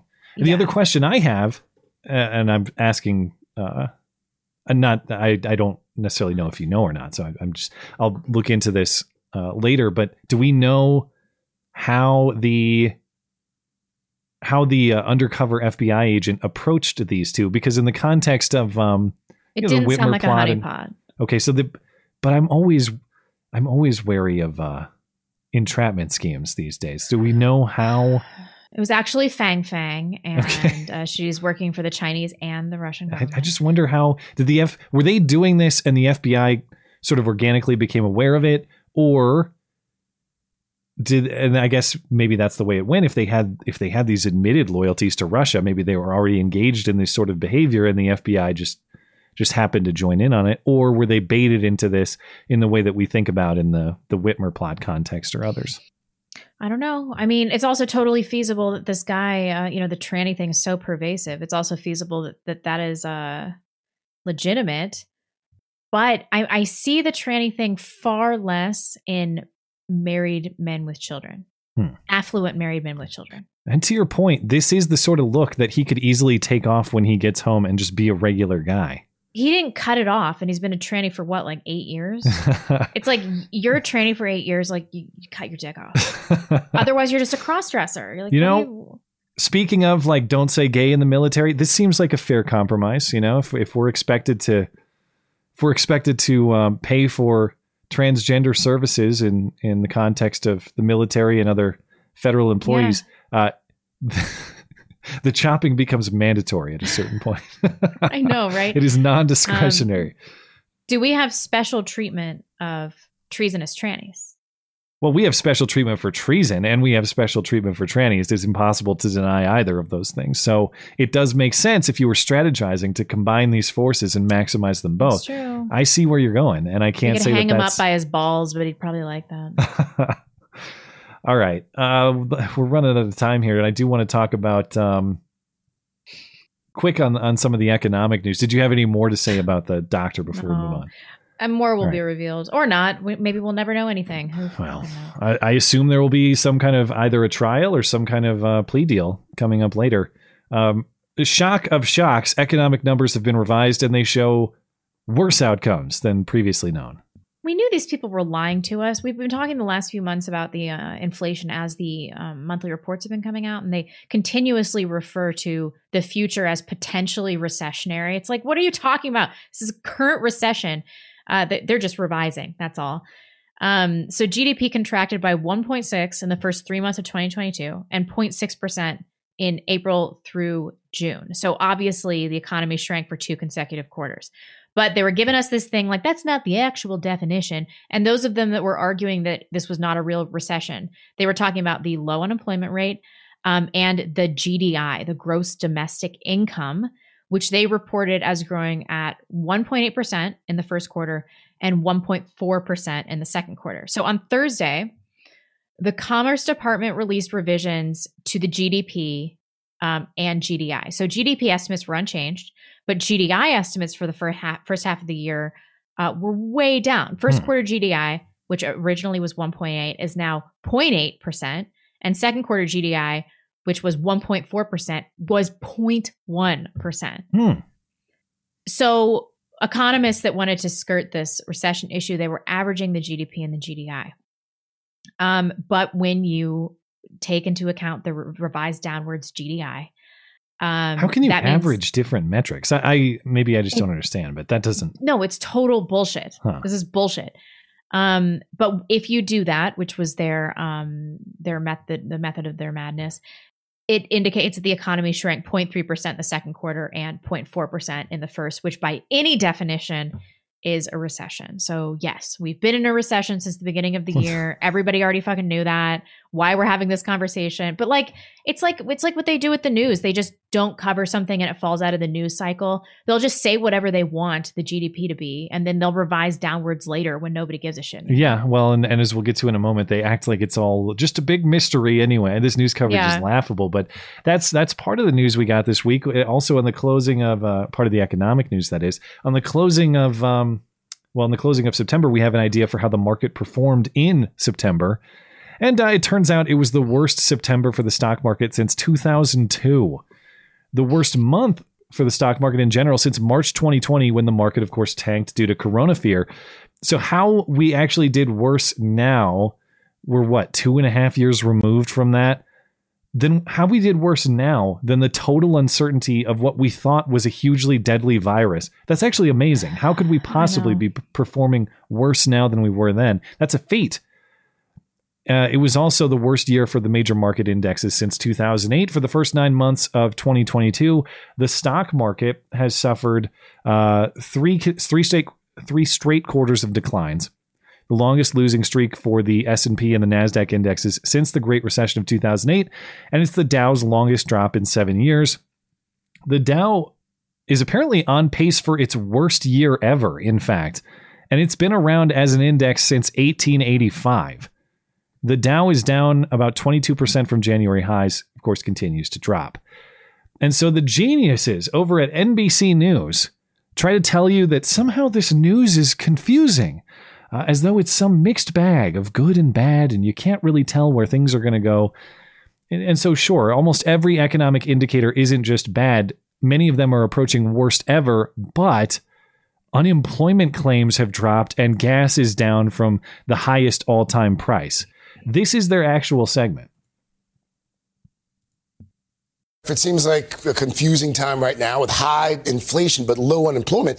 If it seems like it's confusing, you're not alone. Even economists are divided over what it all means. Even more conflicting information yesterday on this issue of whether or not we're in a recession, but people are feeling the pinch. Absolutely. But this is a head scratcher, right? We've got GDP numbers showing the economy contracted this year, but applications for unemployment benefits fell to their lowest level since the spring. Meanwhile, big retailers are signaling that consumers are pulling back on their spending, but there are signs that gas prices may come down even further. Here's the big picture. The broad S&P index is now sitting at 2-year lows, down 23% this year, while the tech-heavy NASDAQ has lost 31%. Inflation and recession fears are the big drivers. Okay, a third of the market value, but who knows? That might be okay. Again, as you pointed out, notice it's recession fears. It's recession fears that are driving this, not an actual recession. Just fears of it. It's all in your head. It's always a head scratcher. You notice how many times they use that phrasing? What a head scratcher. Okay, I know. Here, let's scratch that head and solve this. Jobless claims are down from the spring. That is true. But first of all, they aren't down significantly. This latest report shows 1.4 million Americans seeking unemployment benefits. That's down from 1.7 million pre-COVID. So it's lower, but it's not drastically lower than it was in the quote-unquote normal before all of this. A big reason why jobless claims are down, people are leaving the workforce entirely. You vaccine mandated them out. You mask mandated them out. Your nonsense created their layoffs, or they just decided to retire early because it's not worth it anymore. Or perhaps they're a mom, they stay home and take care of the kids because it's not worth it anymore. They just do something else. Not seeking unemployment benefits is not a measure of economic productivity. Exactly. Actually, working is. And that's the only measure. Yes. And every productivity measure you have is bad, period. Yeah. Well, consumer spending is down, but gas prices might be dropping as well. That's not a but, that's an and. Why do you think gas prices are dropping? Could it be because people were priced out? Traveling and they're priced out, yeah. People aren't taking those vacations. They're not driving far. They're being more conscientious about their gas consumption because you can't afford the luxury of a large volume of gas consumption anymore. And in many cases, you can't even afford the car. You want to get a new car? It's not going to happen. You want to get a used car? You're going to pay an insane price for it. Well, consumer spending is falling, but gas prices too. That's an and. Those are related things, and it's not good in that context. I know that gas prices lower than the all-time high is a relative good, But the reason that gas prices are falling in this context is not because we're doing a wonderful job on U.S. supply, U.S. production. The reason that they're falling is because consumers are running out of money. They're running out of spending power. Yep, we truly are. That's not good. I feel poor. What about you? Well, I certainly I like to treat it as a game. How do you preserve the value of $1? That's a very difficult thing to do these days. And I would say my track record over the last year plus is not very good. I've tried all the different options. Maybe if I put $1 here, maybe if I put $1 there, it does not matter. You will not preserve that value. It is all but impossible. Except for maybe ammunition, maybe precious metals in that form. Maybe you do that as an investment. But it's such a risk to do anything with your money, and then it's an even larger risk to do nothing with it. So you just have to hedge your bets and not listen to any of the financial experts. That is the game. Like, oh, I bought, whatever it is you convert your dollar to. I lost the lease on that one. I'm going to keep doing that. Yeah. Anyway, to be confused about all of this is to be a propagandist. To act like any of this is confusing, you have to be a propagandist. Simple as that. Okay. Anything else on the economy before we get to hoax hate?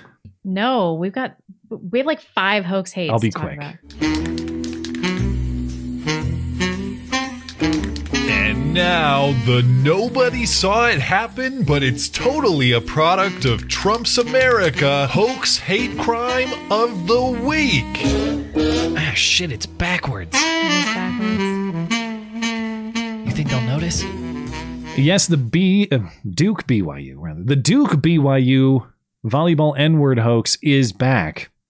No, it's not that liar Rachel Richardson and her lying dad and her lying godmother have come clean or said anything at all. It's that the hoax has yet another spin-off. Now a reporter at The Guardian is claiming he has spoken with 5 anonymous college women's soccer players from an undisclosed school or schools. I think it's all the same incident, so probably the same school, but he won't say what school. Who say that when they played BYU in 2021, some of their players knelt for the national anthem and the crowd chanted the N-word at them. Stand up N-words. Stand up N-words. That's what these players allege was chanted constantly. Again, much like the original Richardson claim, not just, I think I heard someone off in the distance say the N-word.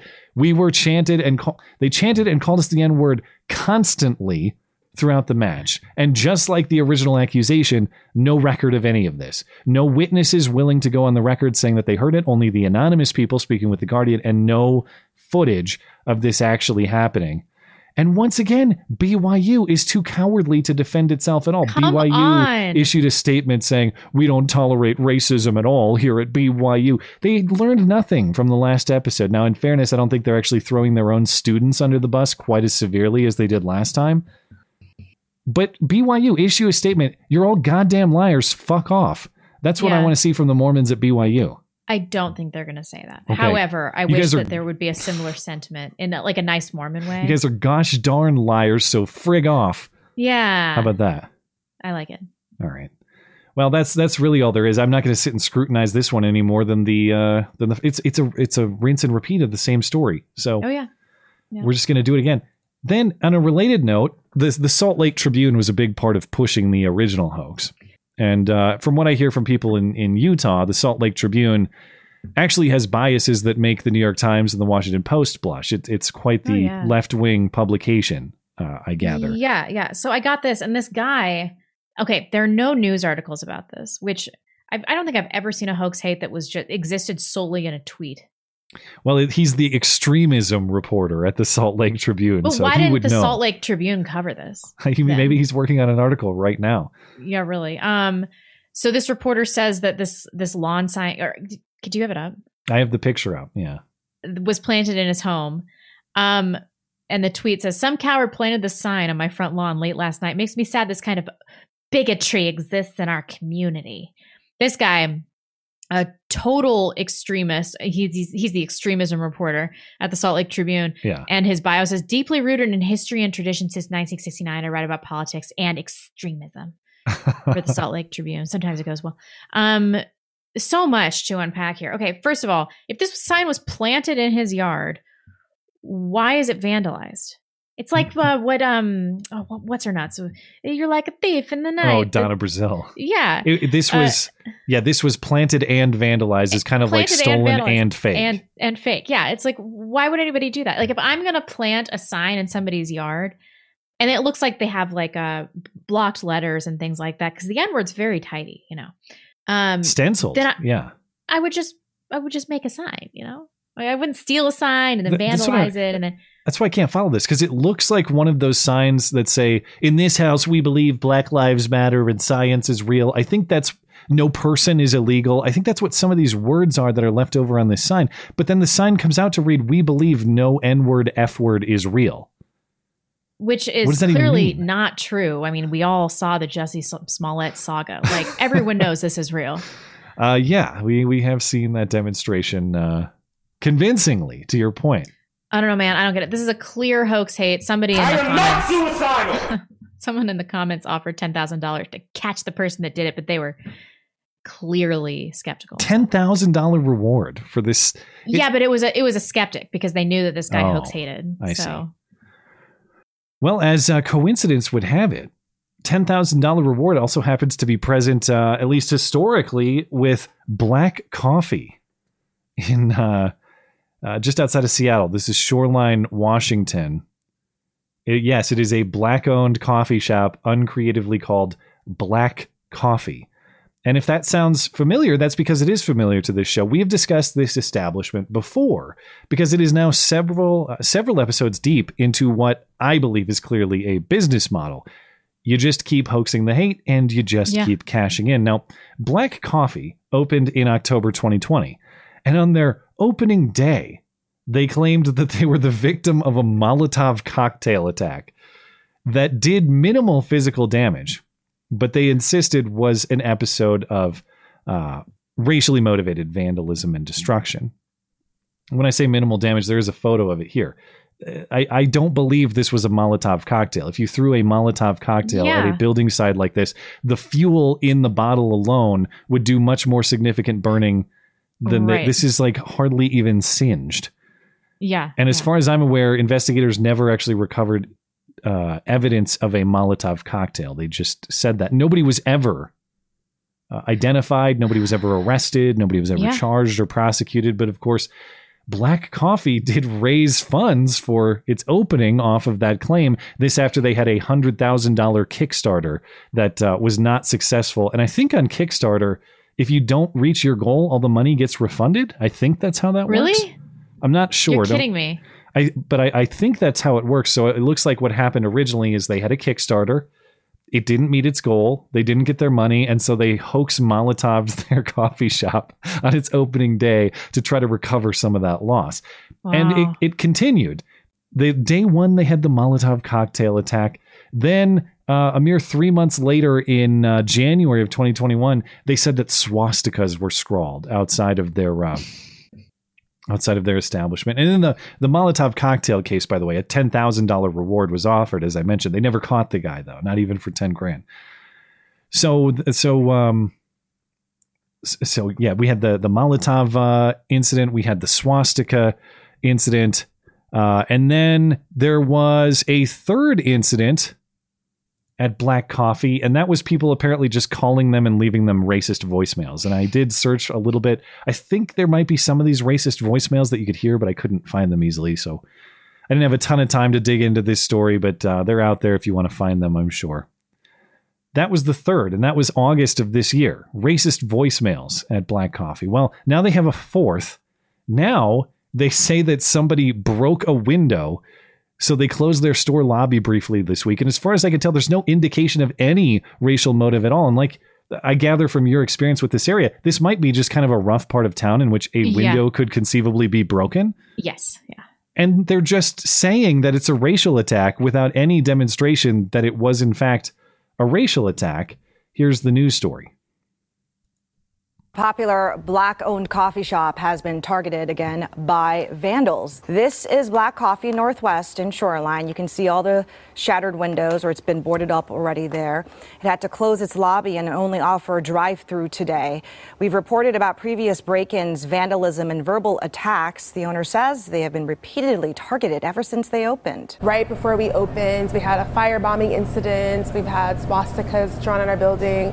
We've had multiple windows broken, and so we've had quite a bit of vandalism, and we're not even been here for 2 years yet. The owner tells us law enforcement is investigating this latest incident. But also law enforcement did not solve any of the prior claims that we reference. Yeah. No. Now, here's the kicker. When I was digging into this a little bit last night, get this. The business is actually a 501c3 organization. Now, a 501c3 organization is a tax-exempt charity, meaning that if you donate to them, number one, your tax or your donation is tax deductible. But as far as I understand, they're actually not paying taxes as a business as well on account of their charitable incorporation. Now, people who have a better understanding of tax status under the IRS might be able to correct me if I'm wrong about that. But I guess from my layman understanding here, and in fairness to Black Coffee, their claim for a charitable status is that they run youth programs at the coffee house, that they have study hall, basically, for troubled youth. And I'm not saying that's not true. I'm not saying that kids don't go there and study. I don't know. I've never been there. I just find it awfully odd that what appears to be a traditional business that otherwise would be subject to the same tax liability as anybody else somehow has a tax-exempt status and is soliciting tax-deductible donations based on what are almost certainly hoaxes. This appears to be a giant, if not fraud, something very close to that. I don't want to overstate the case. I don't have proof that they're violating tax law or committing fraud. It's just the pieces here are all very strange. Your typical coffee shop is not a 501c3. Mm-hmm. Your typical coffee shop is also not getting Molotoved and swastika'd and all this. Yeah, exactly. There's something going on here at this place. And I'm sure that's exactly what they're hiring all those IRS agents to investigate. I'm sure they'll get to the bottom of it. Well, here's some actual racism. If you're not convinced that was real, at least maybe. This is a guy who at least actually said the N-word. In Houston, a man claiming to be a solar panel salesman rang the doorbell of apparently a black homeowner. And instead of calling him a neighbor, as he was supposedly trying to do, he called him a different N-word.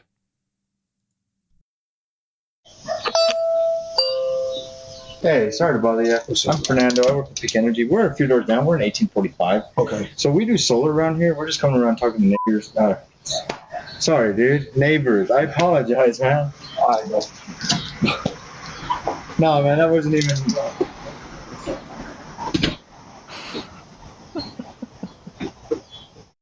That guy should work at MSNBC. Do you remember when Kobe died and the reporter said he was perfectly cast for the Los Angeles Lakers? Oh, yeah. That was a bad one. That's right.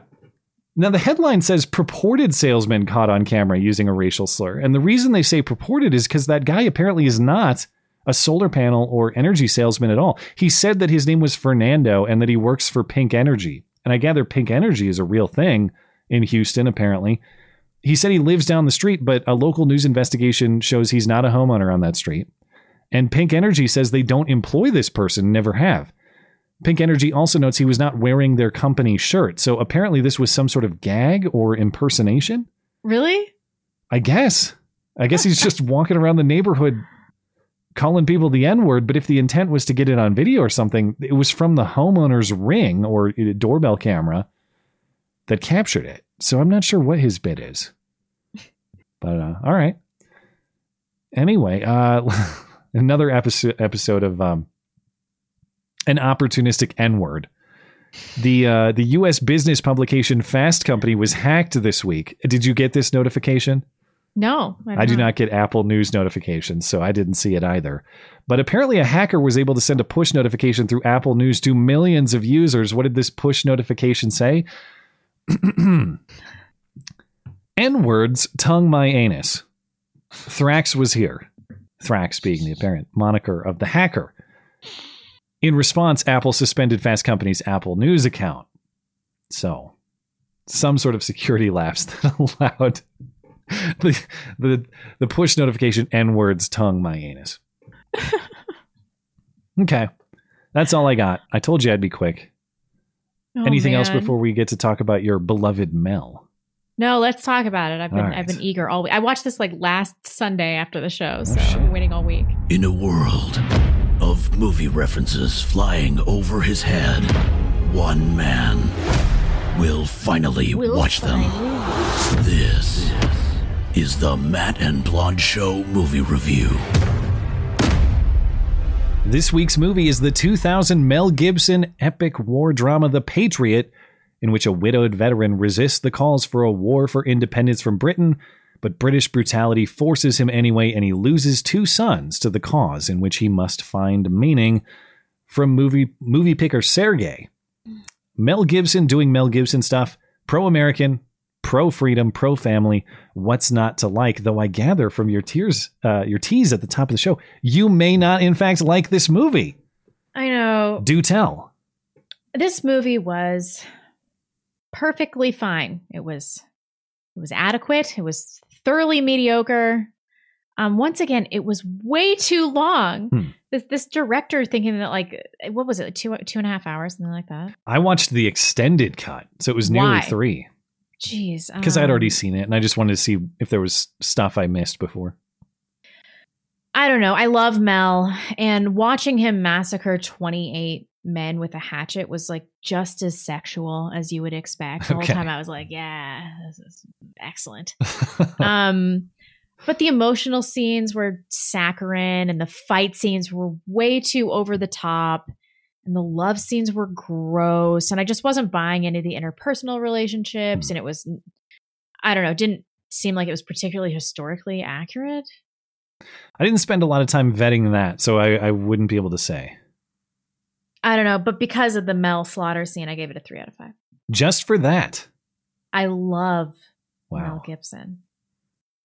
All right. But this movie was trash. I don't. Trash like except for the ambush. Yeah. Okay. I liked it for all the reasons that you would expect me to like it, though I do have a fairly long section of criticism of what I consider to be pretty trivial points. So before I get to ripping stupid things about this movie, I'll emphasize, yeah, I like all the things you'd expect me to like about this movie. I love the setting. I love the themes of a moral fight for your rights against seemingly impossible odds. I love all of that stuff. Don't take any of my criticism to mean that I'm dismissing that stuff. It's just that I spend all of my time on my channel talking about those themes, and so I don't need to repeat them all. Yeah. But some, maybe a little outside of like the Revolutionary War themes, some subtle themes that I also appreciate, or subtle lessons or points. I loved, I actually loved Mel Gibson's speech before, or Benjamin Martin, his character's speech before the South Carolina General Assembly, where he's explaining why he opposes war. But I loved his line that an elected legislature can trample a man's rights just as easily as a king can. Right. And it's so important to think about that as we're constantly bombarded with this nonsense that our country's foremost value is democracy. No, it is not. Democratically elected tyrants are still tyrants. And Benjamin saw it clearly, and I appreciate that. There's a lot of themes about how just talk itself doesn't mean much at all, if anything at all, if it's not acted upon, if it's not enacted. And some of the more meaningful moments of the movie are these guys making that leap from just griping about things at their home or at their church to actually grabbing the rifle, joining the militia, putting their lives on the line. I love those moments. And I say that with full acknowledgement that I'm a person who sits here and talks. That's what I do. I appreciated that demonstration and that bravery and that courage. And I hope that that if the time comes for me to stand on principle in the way those characters are, that I'd be able to do it. I liked this theme that you don't actually save anybody by avoiding a necessary fight. That's true. Benjamin is trying to save his sons by just avoiding the fight. But if the fight's coming for you, you don't really save anybody. He didn't want anything to do with the fight until the fight shows up at his house, and his lawn effectively is a battlefield. And if that's the case, you're not saving anybody, your sons included, by just sitting on the sideline. And he learns that lesson the hard way, but obviously he rises to the occasion. Love the themes about not really being able to save a man from his own path. Gabriel, of course, Thomas makes his decision and he's killed for making a decision on the spot, but Gabriel is a soldier. He wants to be a soldier. He defies his father. A lot of great themes there about even if you're really worried about your friend's path, or in this case, your son's path. Part of being a man is respecting another man's choices. And really it's only that it's that individual who can find his path, and you're not going to be able to persuade him against it or save him from those things. And it's the father-son element that really gets me, because that's kind of the final threshold to cross. That's exactly what raising a man means, is allowing that man to make his own decisions and leave you in that way. Even if you're terrified that he's going to die, and even if he does die, that's a necessary part of the process. And it's just from a fatherly perspective, it's tough to watch. I know that I don't know what the future holds for me, but I know that when the time comes to let my son walk out there and be the man that I raised and make his own decisions, even if those decisions are dangerous or fatal, that is what fatherhood and manhood and transitioning from a son to a man and to a father is all about. So I appreciated those scenes. And I know maybe you thought some of the family moments were a little corny, or maybe a little, I don't know, whatever your criticisms may be. I think that there's probably some legitimacy to that, but there were a couple of really tear-jerking family moments that almost got me. I don't cry at movies, and I didn't cry in this one, but when little Susan says, "Papa, don't go," and runs back to him, and then it's this moment. That did not get you, did it? It did not get me, but man, it's the content of what she's saying, but it's the context too. And it's like, that is parenthood. To leave your child to create a better future for that child, that is the most difficult but necessary thing that there is. If you're neglecting for a man. Yeah, if you're not building that child's future, then you're not doing your job, Okay. And I suppose maybe we're looking at it from a traditionally male and traditionally female perspective, but the point is, what he's doing is incredibly difficult but totally necessary. That if he were to abdicate that duty, he's actually betraying her future and betraying her as a father in the process. No, well, it did turn out really well. This country is just operating so smoothly. Well, maybe it would have been better if we were still under the Queen. I don't know. We got Meghan Markle either way, so what difference does it make? Markle? Yeah, I said Markle, didn't I? Or did I say it wrong? Oh, is it Merkel? Markle, Markle. Okay, those are the things I appreciate. The stuff that I thought, and again, these are small points, but they just bug me. Okay, the ticky tack, but I have to mention them. The Hunter Biden dead sibling romance. Why? Yeah, no, I was like, people are fine with this. Why? I get giving Benjamin a new love interest to show that life moves on, whatever. Why does it have to be his sister-in-law? And also, the sister-in-law is a terrible character. She's dry, she's boring, and she has the cringiest line in the movie. Well, hey, it's a free country, or at least it will be. Am I right? Oh, God, please shut up. I thought it was Anne Heche the entire movie. And my husband was like, that's not Anne Heche. Oh. It's not her. I don't know. Who Anne Heche rings a bell, but I can't picture her. She was just killed in a fiery inferno of a car accident. Oh, yeah, that. Poked up, yeah. Yes, that lady. Okay. What are the ambush scene? I agree with you. It was overdone. I'll leave it at that. Or maybe I won't, because the idea that 20 British soldiers can't locate two kids who are sitting still, I know, a few dozen yards away from them, and then that Benjamin attacks them all with blades, and they're all standing there, not only not shooting him, they all have massive bayonets on their rifles. Just one guy needs to poke him with the bayonet, and it's over. Yeah. But they don't. So the ambush, I understand it's supposed to be a point where Benjamin is activated and he switches from humble farmer into ruthless killer. But it was a little silly. It came off a little silly to me. Nathan hiding from Tavington at Charlotte's home under the table was also preposterous. How?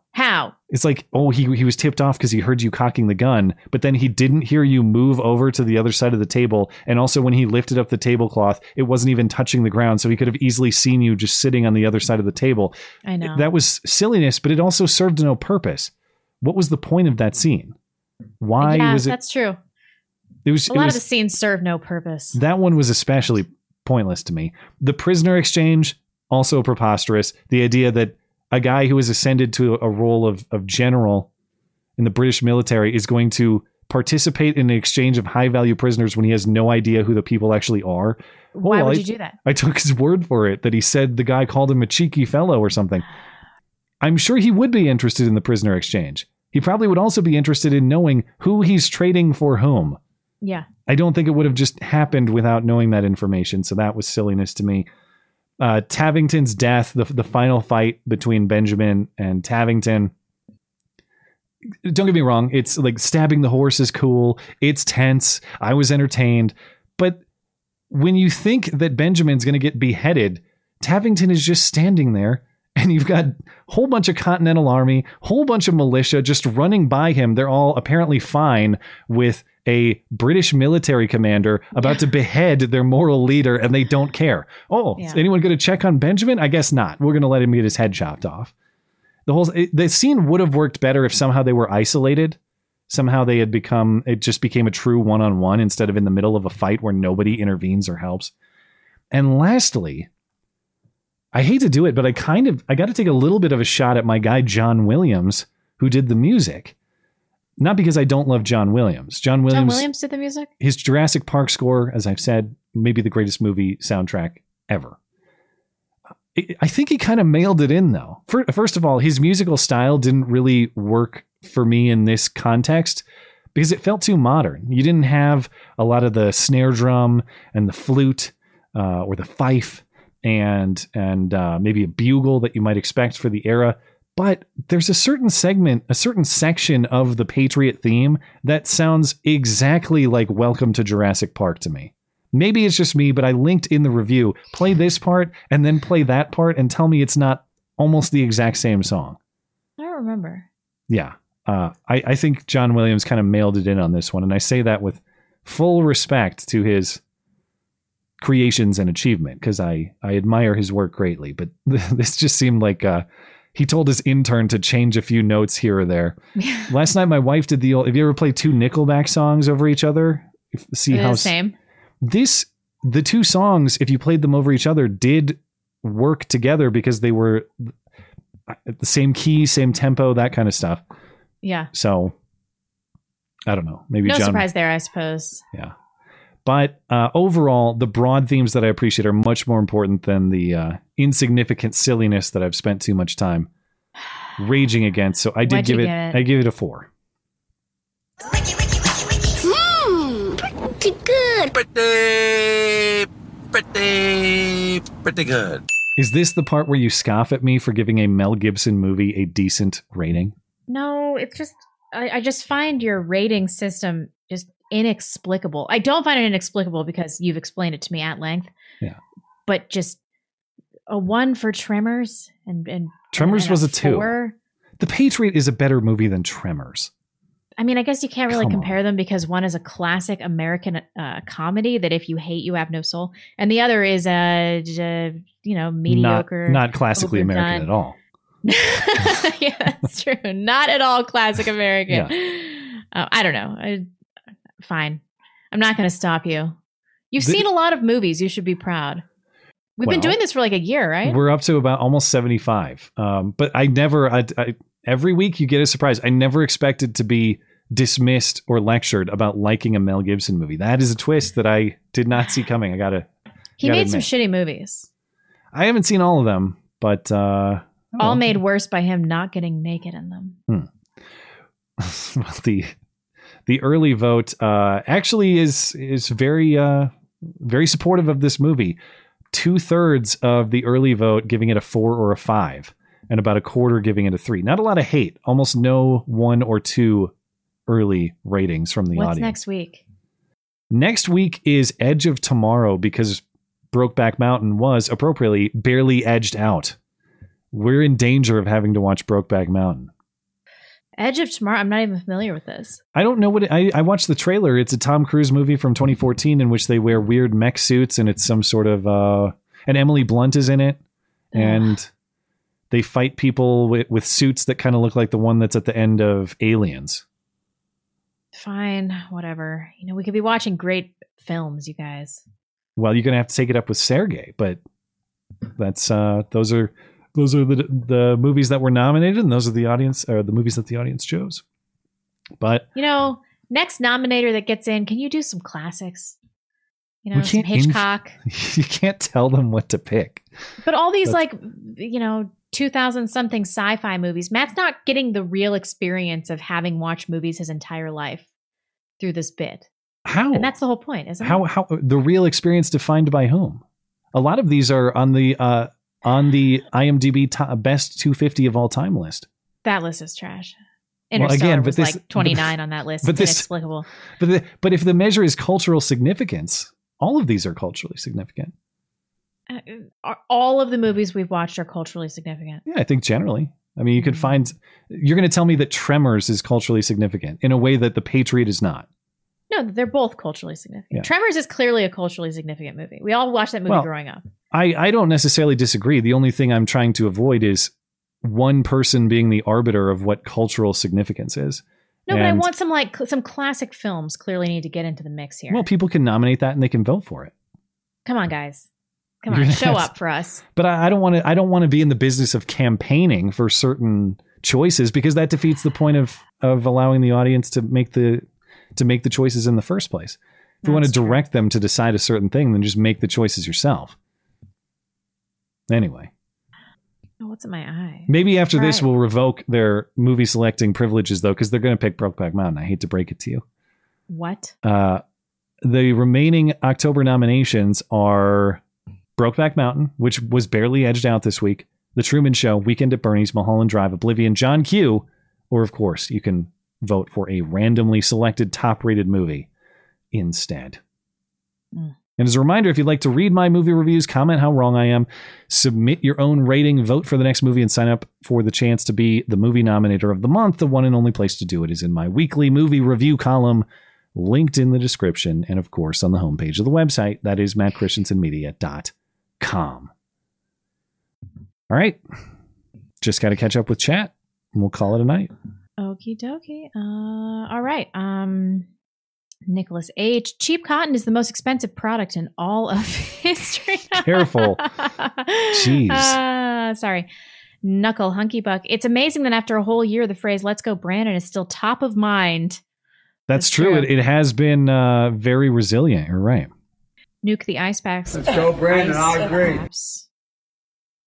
The pipeline bombing was done by eco-terrorists and looking at the World Economic Forum and their backers. Yeah, really. It could be. Maybe. I suppose that's possible. But I don't know if it's a problem. But if the objective was to, well, I don't know. I mean, it wasn't carrying natural gas currently. So if it was eco-terrorism, why wouldn't they go after things that were currently using the product?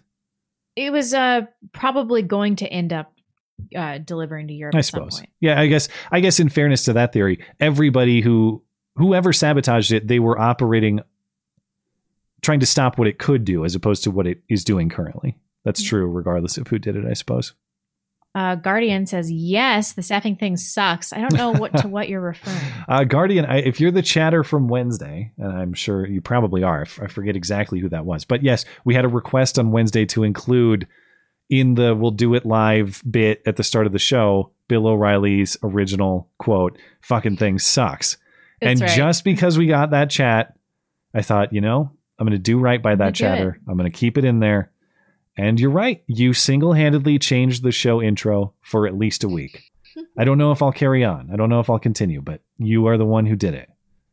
Esoteric Unbound. I didn't think that this week's movie was supposed to be The Sixth Sense. I'm not sure. There's a joke here that I don't That one's over understand. my head. Yeah. Sorry. Killer 8000. Thank you very much. Some hijinks. I noticed Blonde is practicing for Halloween tonight. Maximum makeup, please.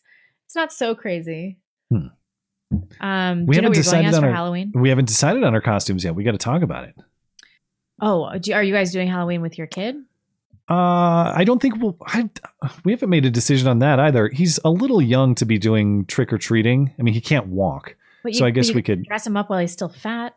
We'll probably dress him up in a costume, but we're not going to take him out. It's not like we're take him to a party or he's going to go trick or treating or something like that. But maybe by next year he'll be ready. Okay. Are you doing trick or treating? You doing any? Hell yeah. I think we're going to go as a family of octopuses because Emily is still really obsessed with octopuses. Yeah. During church this morning, she's like, draw me a mommy octopus now. I was like, shut up. I was still doing it. You're back going to church, you say? I am. Yeah. I found a new church where the priest is Indian and I can understand him. And that's about the best we can do. All right. I went to a pre-Vatican II church and I was like, I don't fit in here. And these people are never going to accept me. And I just have to accept that I'm not a pre-Vatican II Catholic and go to a post-Vatican II Catholic church. I see brain. I'd be fine with Dems wiping out as much student debt as they'd like, with only one condition: make all new student loans from this point forward dischargeable in bankruptcy. Make risk cut both ways. That's a good idea. Why is it only student loans are not dischargeable through bankruptcy? I don't know. I actually, I have no idea on that.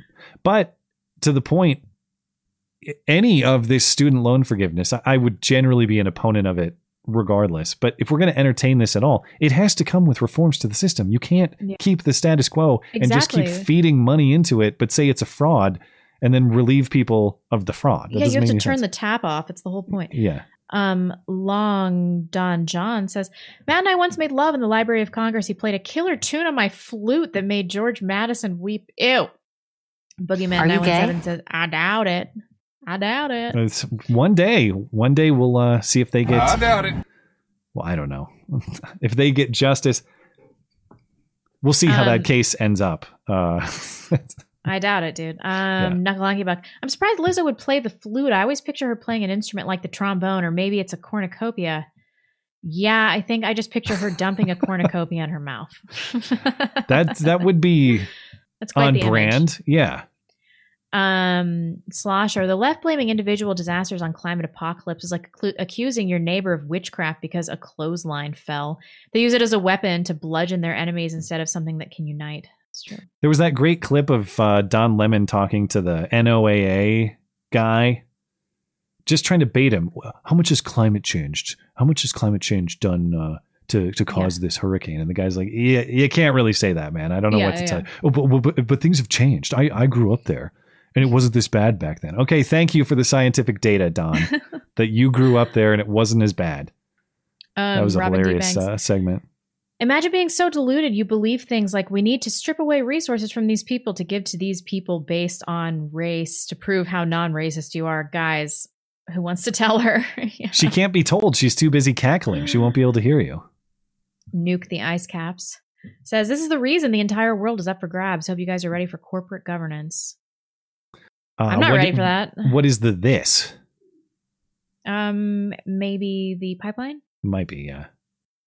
Donde 2K. The real challenge is to explain how Joe is totally sentient when he's yelling about MAGA Republicans. Whenever he's most totalitarian and fascist, he's most clear-headed. What's up?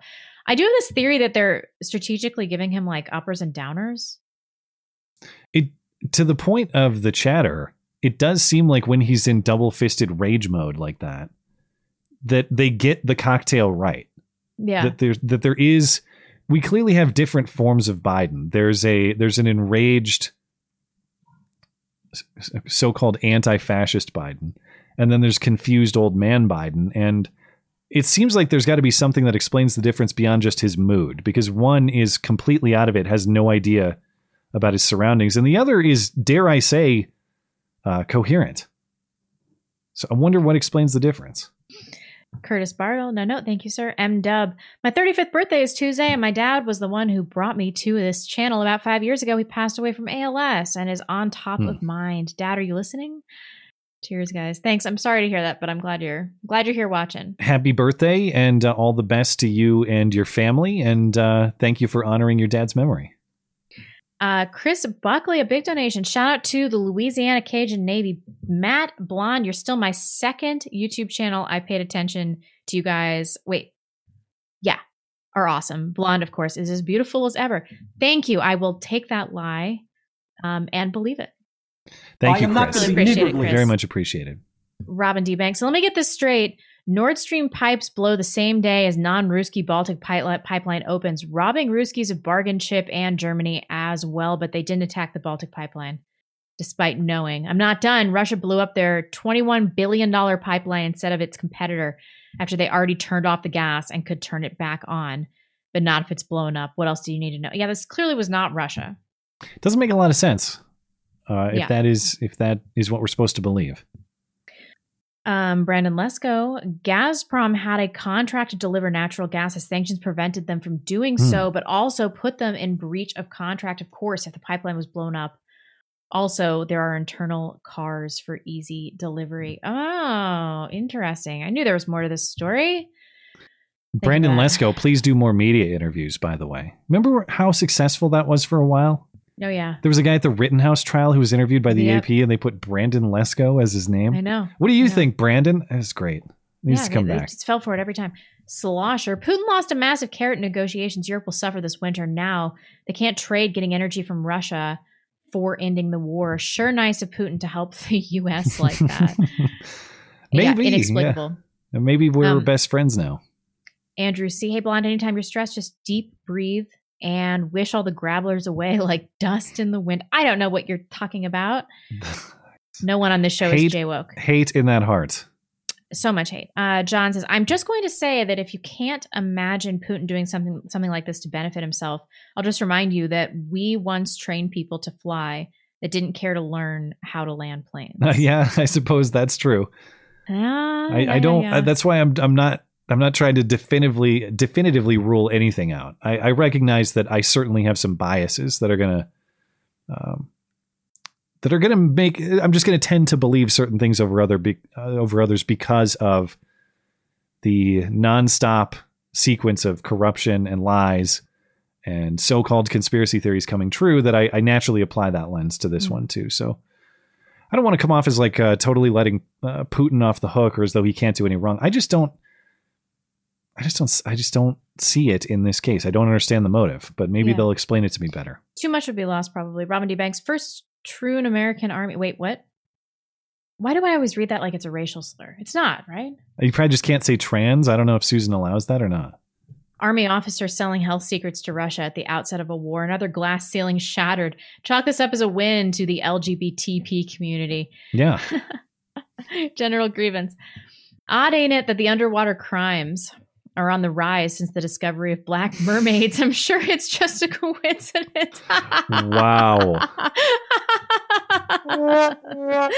Is that an original? That's so funny. Oh my God. Lummox. Kamala got a Godzilla neck. True is true, eh? Oh, I didn't notice, and I don't have the really picture. Does. It looks like a scaly dinosaur neck. It's not the size, it's the texture. It's the size and the texture, yeah. Dinosaur neck. Oh, Robert Lockhart. I'm going to look it up. What do you call the statute of limitations on someone being called trans or a cross-dresser? The cutoff date. Ayo. They're on fire tonight. My God. Totally. Knuckle hunky buck. The world has been completely destroyed, but there are only a few dozen survivors. But gas prices are down to $0 a gallon. What a head scratcher. Yes, exactly. Now you're understanding the logic. Long now done, you John. get it. To be honest, I hope Putin blew up his own pipeline. If the U.S. did it in a false flag operation and Russia can show it, we're staring down the barrel of World War III. I hope your bunker is well stocked. Yeah, maybe. Maybe I'm wrong, and this is an effort to provoke violence in a very drastic and terrible way. Sean Garvey, there's good evidence that the Supreme Court leaker sabotaged Nord Stream 2. We should find out any day now. That's true. It's been a couple weeks since Gorsuch was saying we're going to find out who the Supreme Court leaker was. By the way, I pulled up the article, the photo that I had on screen to evaluate. It won't let me zoom in any more than this, but that is, yeah, I mean, you got that wrinkly texture, but you got these like nasty cross wrinkles. Yeah. Could you read some of these? I got to Google this. Yeah. You got to, what are you looking for? Kamala's neck? Kamala Harris's neck. Yeah. All right. I'll just leave it up for a second so people can evaluate for themselves. Let's see. Who did you leave off on? Jonathan Prezios is next. Okay. Remind me that we're going to have to come back to Tippy Stream because I have some Tippy Stream chats too. So don't let me forget. Okay. Oh, this is terrible. Okay. Jonathan says, I don't know if you guys know about the Chris Chan story or not, but I recently heard that the woman instigating Chan to F his mom was a Fed or is the daughter of a Fed. I don't know anything about that story. Do you? N-word, F-word. I don't care what the lawn signs say. I'm real and I'm incredible. Also, I can't say that. He's making... Oh, that's a Tippy Stream one. So that's how he was able to say it. He's speculating about who did 9/11, and I can't do that. Can't talk about that. Colton Regal says, my pet peeve with the Patriot was the soldiers looking away when firing their guns. If you're in the battle line under fire, the last thing you want to do is looking away from the guys shooting you. I guess I didn't notice that, but I suppose that could be the case. Thank you, Colton. Aaron. Double A, Ron. The only argument I've heard for the pipeline being hit by Russia that makes sense is to stop the oligarchs from stringing Putin up to get those sweet Deutsche Mark flowing again. That being the money? Yeah. Sweet Deutsche Mark. I assume he means German money, or what are we talking about here? Okay. Deutsche Mark, yeah. All right. I think that's all I have on YouTube, or are there more? We have one more. Did you do Esoterica Unbound? No. Because Joe sees dead people. Geez, people, do you actually watch these movies? Other than for the computer animation and Mel's ass. No, I watch movies 100% for even movies that don't have Mel Gibson in them. I'm like, maybe I'll see Mel Gibson's ass in this movie. I've never seen The Sixth Sense. However, I am familiar enough to know that it is about seeing dead people, as the famous line says. So your joke was one step too advanced for me. I'm sorry. But thank you for clarifying. We have one more on YouTube. Preston Oceanhurt says, more BYU stuff. I don't know if anyone cares. I do. I certainly care. But I think it's funny.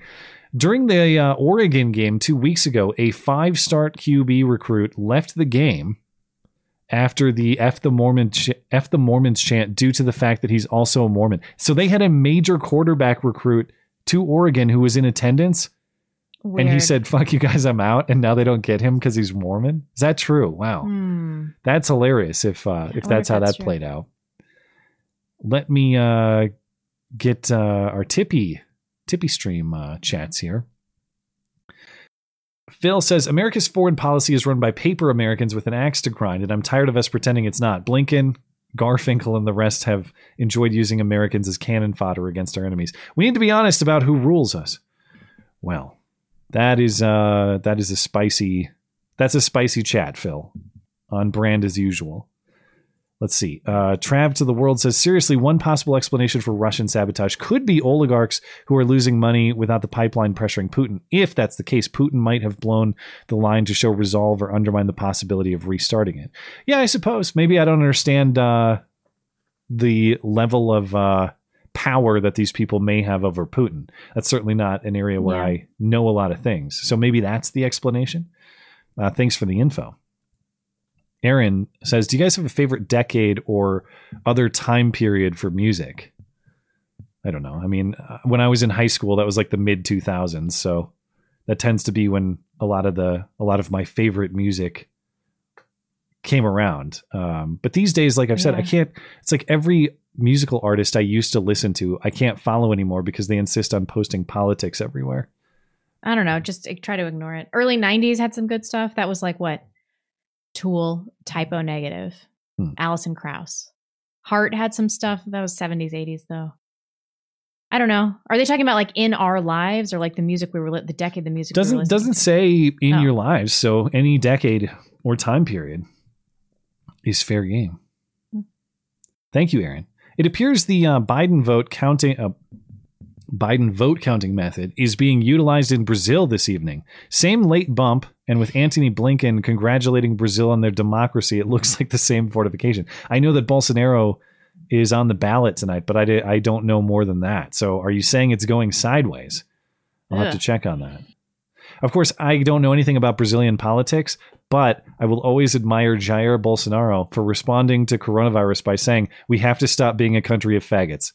That was He did say that. So awesome. And then like the translation, because we went through the translation on the show or something, and it was like legit. There's like some Portuguese word for like douchey fairy queen or something like that. the translation was legit. I remember we investigated.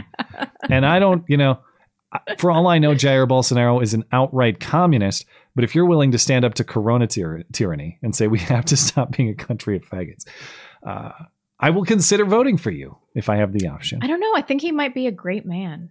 I know hardly anything about him. I just know that, basically. N-word, F-word, I already got. Knuckle. Why can I never say it? Knuckle, hunky, buck. In a sweet, ironic way. It's actually kind of hilarious that because of GoFundMe, minorities are now getting paid to write slurs about themselves and smash and burn their own shit. That is maybe GoFundMe's primary business model, I suppose. Yeah. Matt, who are worse, jogger? This is from Weirdo Loner Peterson. Who are Weirdo Loner for Peterson? Who are worse, joggers or cyclists? Are we talking in the literal sense here or metaphorically? I don't really have a problem with. I bet cyclists commit more road crime, but joggers commit more gun crime. Well, are we talking like? Are we talking like the joggers like the Memphis lady who was abducted and killed, or joggers like the jogger who killed and abducted the Memphis jogger? Oh, wow. He's got real meta with it. What kind of jogger are we talking about? When I hear joggers, I just assume everybody's talking about black people, right? It's now a de facto racial slur. For sure. Okay. We're not talking. So what I'm caught. Then I'm trying to evaluate who's worse, an entire race of people or cyclists. Is that what I'm being asked here? Yes. Cyclists, obviously. What kind of question is this? You know how I'm going to answer that question. I'm not in favor of class-based judgments, except for cyclists. All should be judged on the spot. All right, let me refresh here. And we have John over on YouTube says benefits for blowing up the pipeline that wasn't making any money. He now has more rhetoric to spew about how he will. How that will help lagging support for the invasion. Increased military recruitment for Putin is the speculation here. I don't know. I wonder, anytime anybody in Russia sends me an email or anybody who knows a thing or two about Russia, I always ask them for like the Russian perspective on the war. What would persuade you to join Putin's army to go fight in Ukraine? Would that be it? Like a pipeline? Would that actually be persuasive to fighting age men in Russia? I don't know. Probably not. I'm not even asking rhetorically. I have no idea. But I appreciate offering the theory. I think we're all set. Are we good? Yeah. And we're good on D Live as well. Thank you guys watching over on D Live. All right. Well, anything else before we get out of here? No, good show. Thanks for coming, guys. All right. Coming along in the ride. Thank you, one and all, for hanging out with us tonight. Thank you for your chats. Thank you for your jokes. Thank you for your support for the show as well. It is very much appreciated. And if you're tuning in later on demand, thank you kindly as well. I appreciate you. If you're looking for more to listen to, if you can't get enough, you're in luck because there's extra material over in the audio platforms of the show. They are linked in the description and over on the website as well. Look for the podcast page. That's mattchristiansenmedia.com. We have the call-in show replay. We have extra interviews, all sorts of material you might not find on YouTube on the audio platforms. Speaking of the website, if you're looking for anything else show-related, you want to pick up a t-shirt, you want to send us a message, you just want to find the show, mattchristiansenmedia.com is the place to do it. We'll be back next Sunday, because if it's Sunday, sorry, Chuck Todd, it is not Meet the Press. It is The Matt and Blonde Show. Have a great night.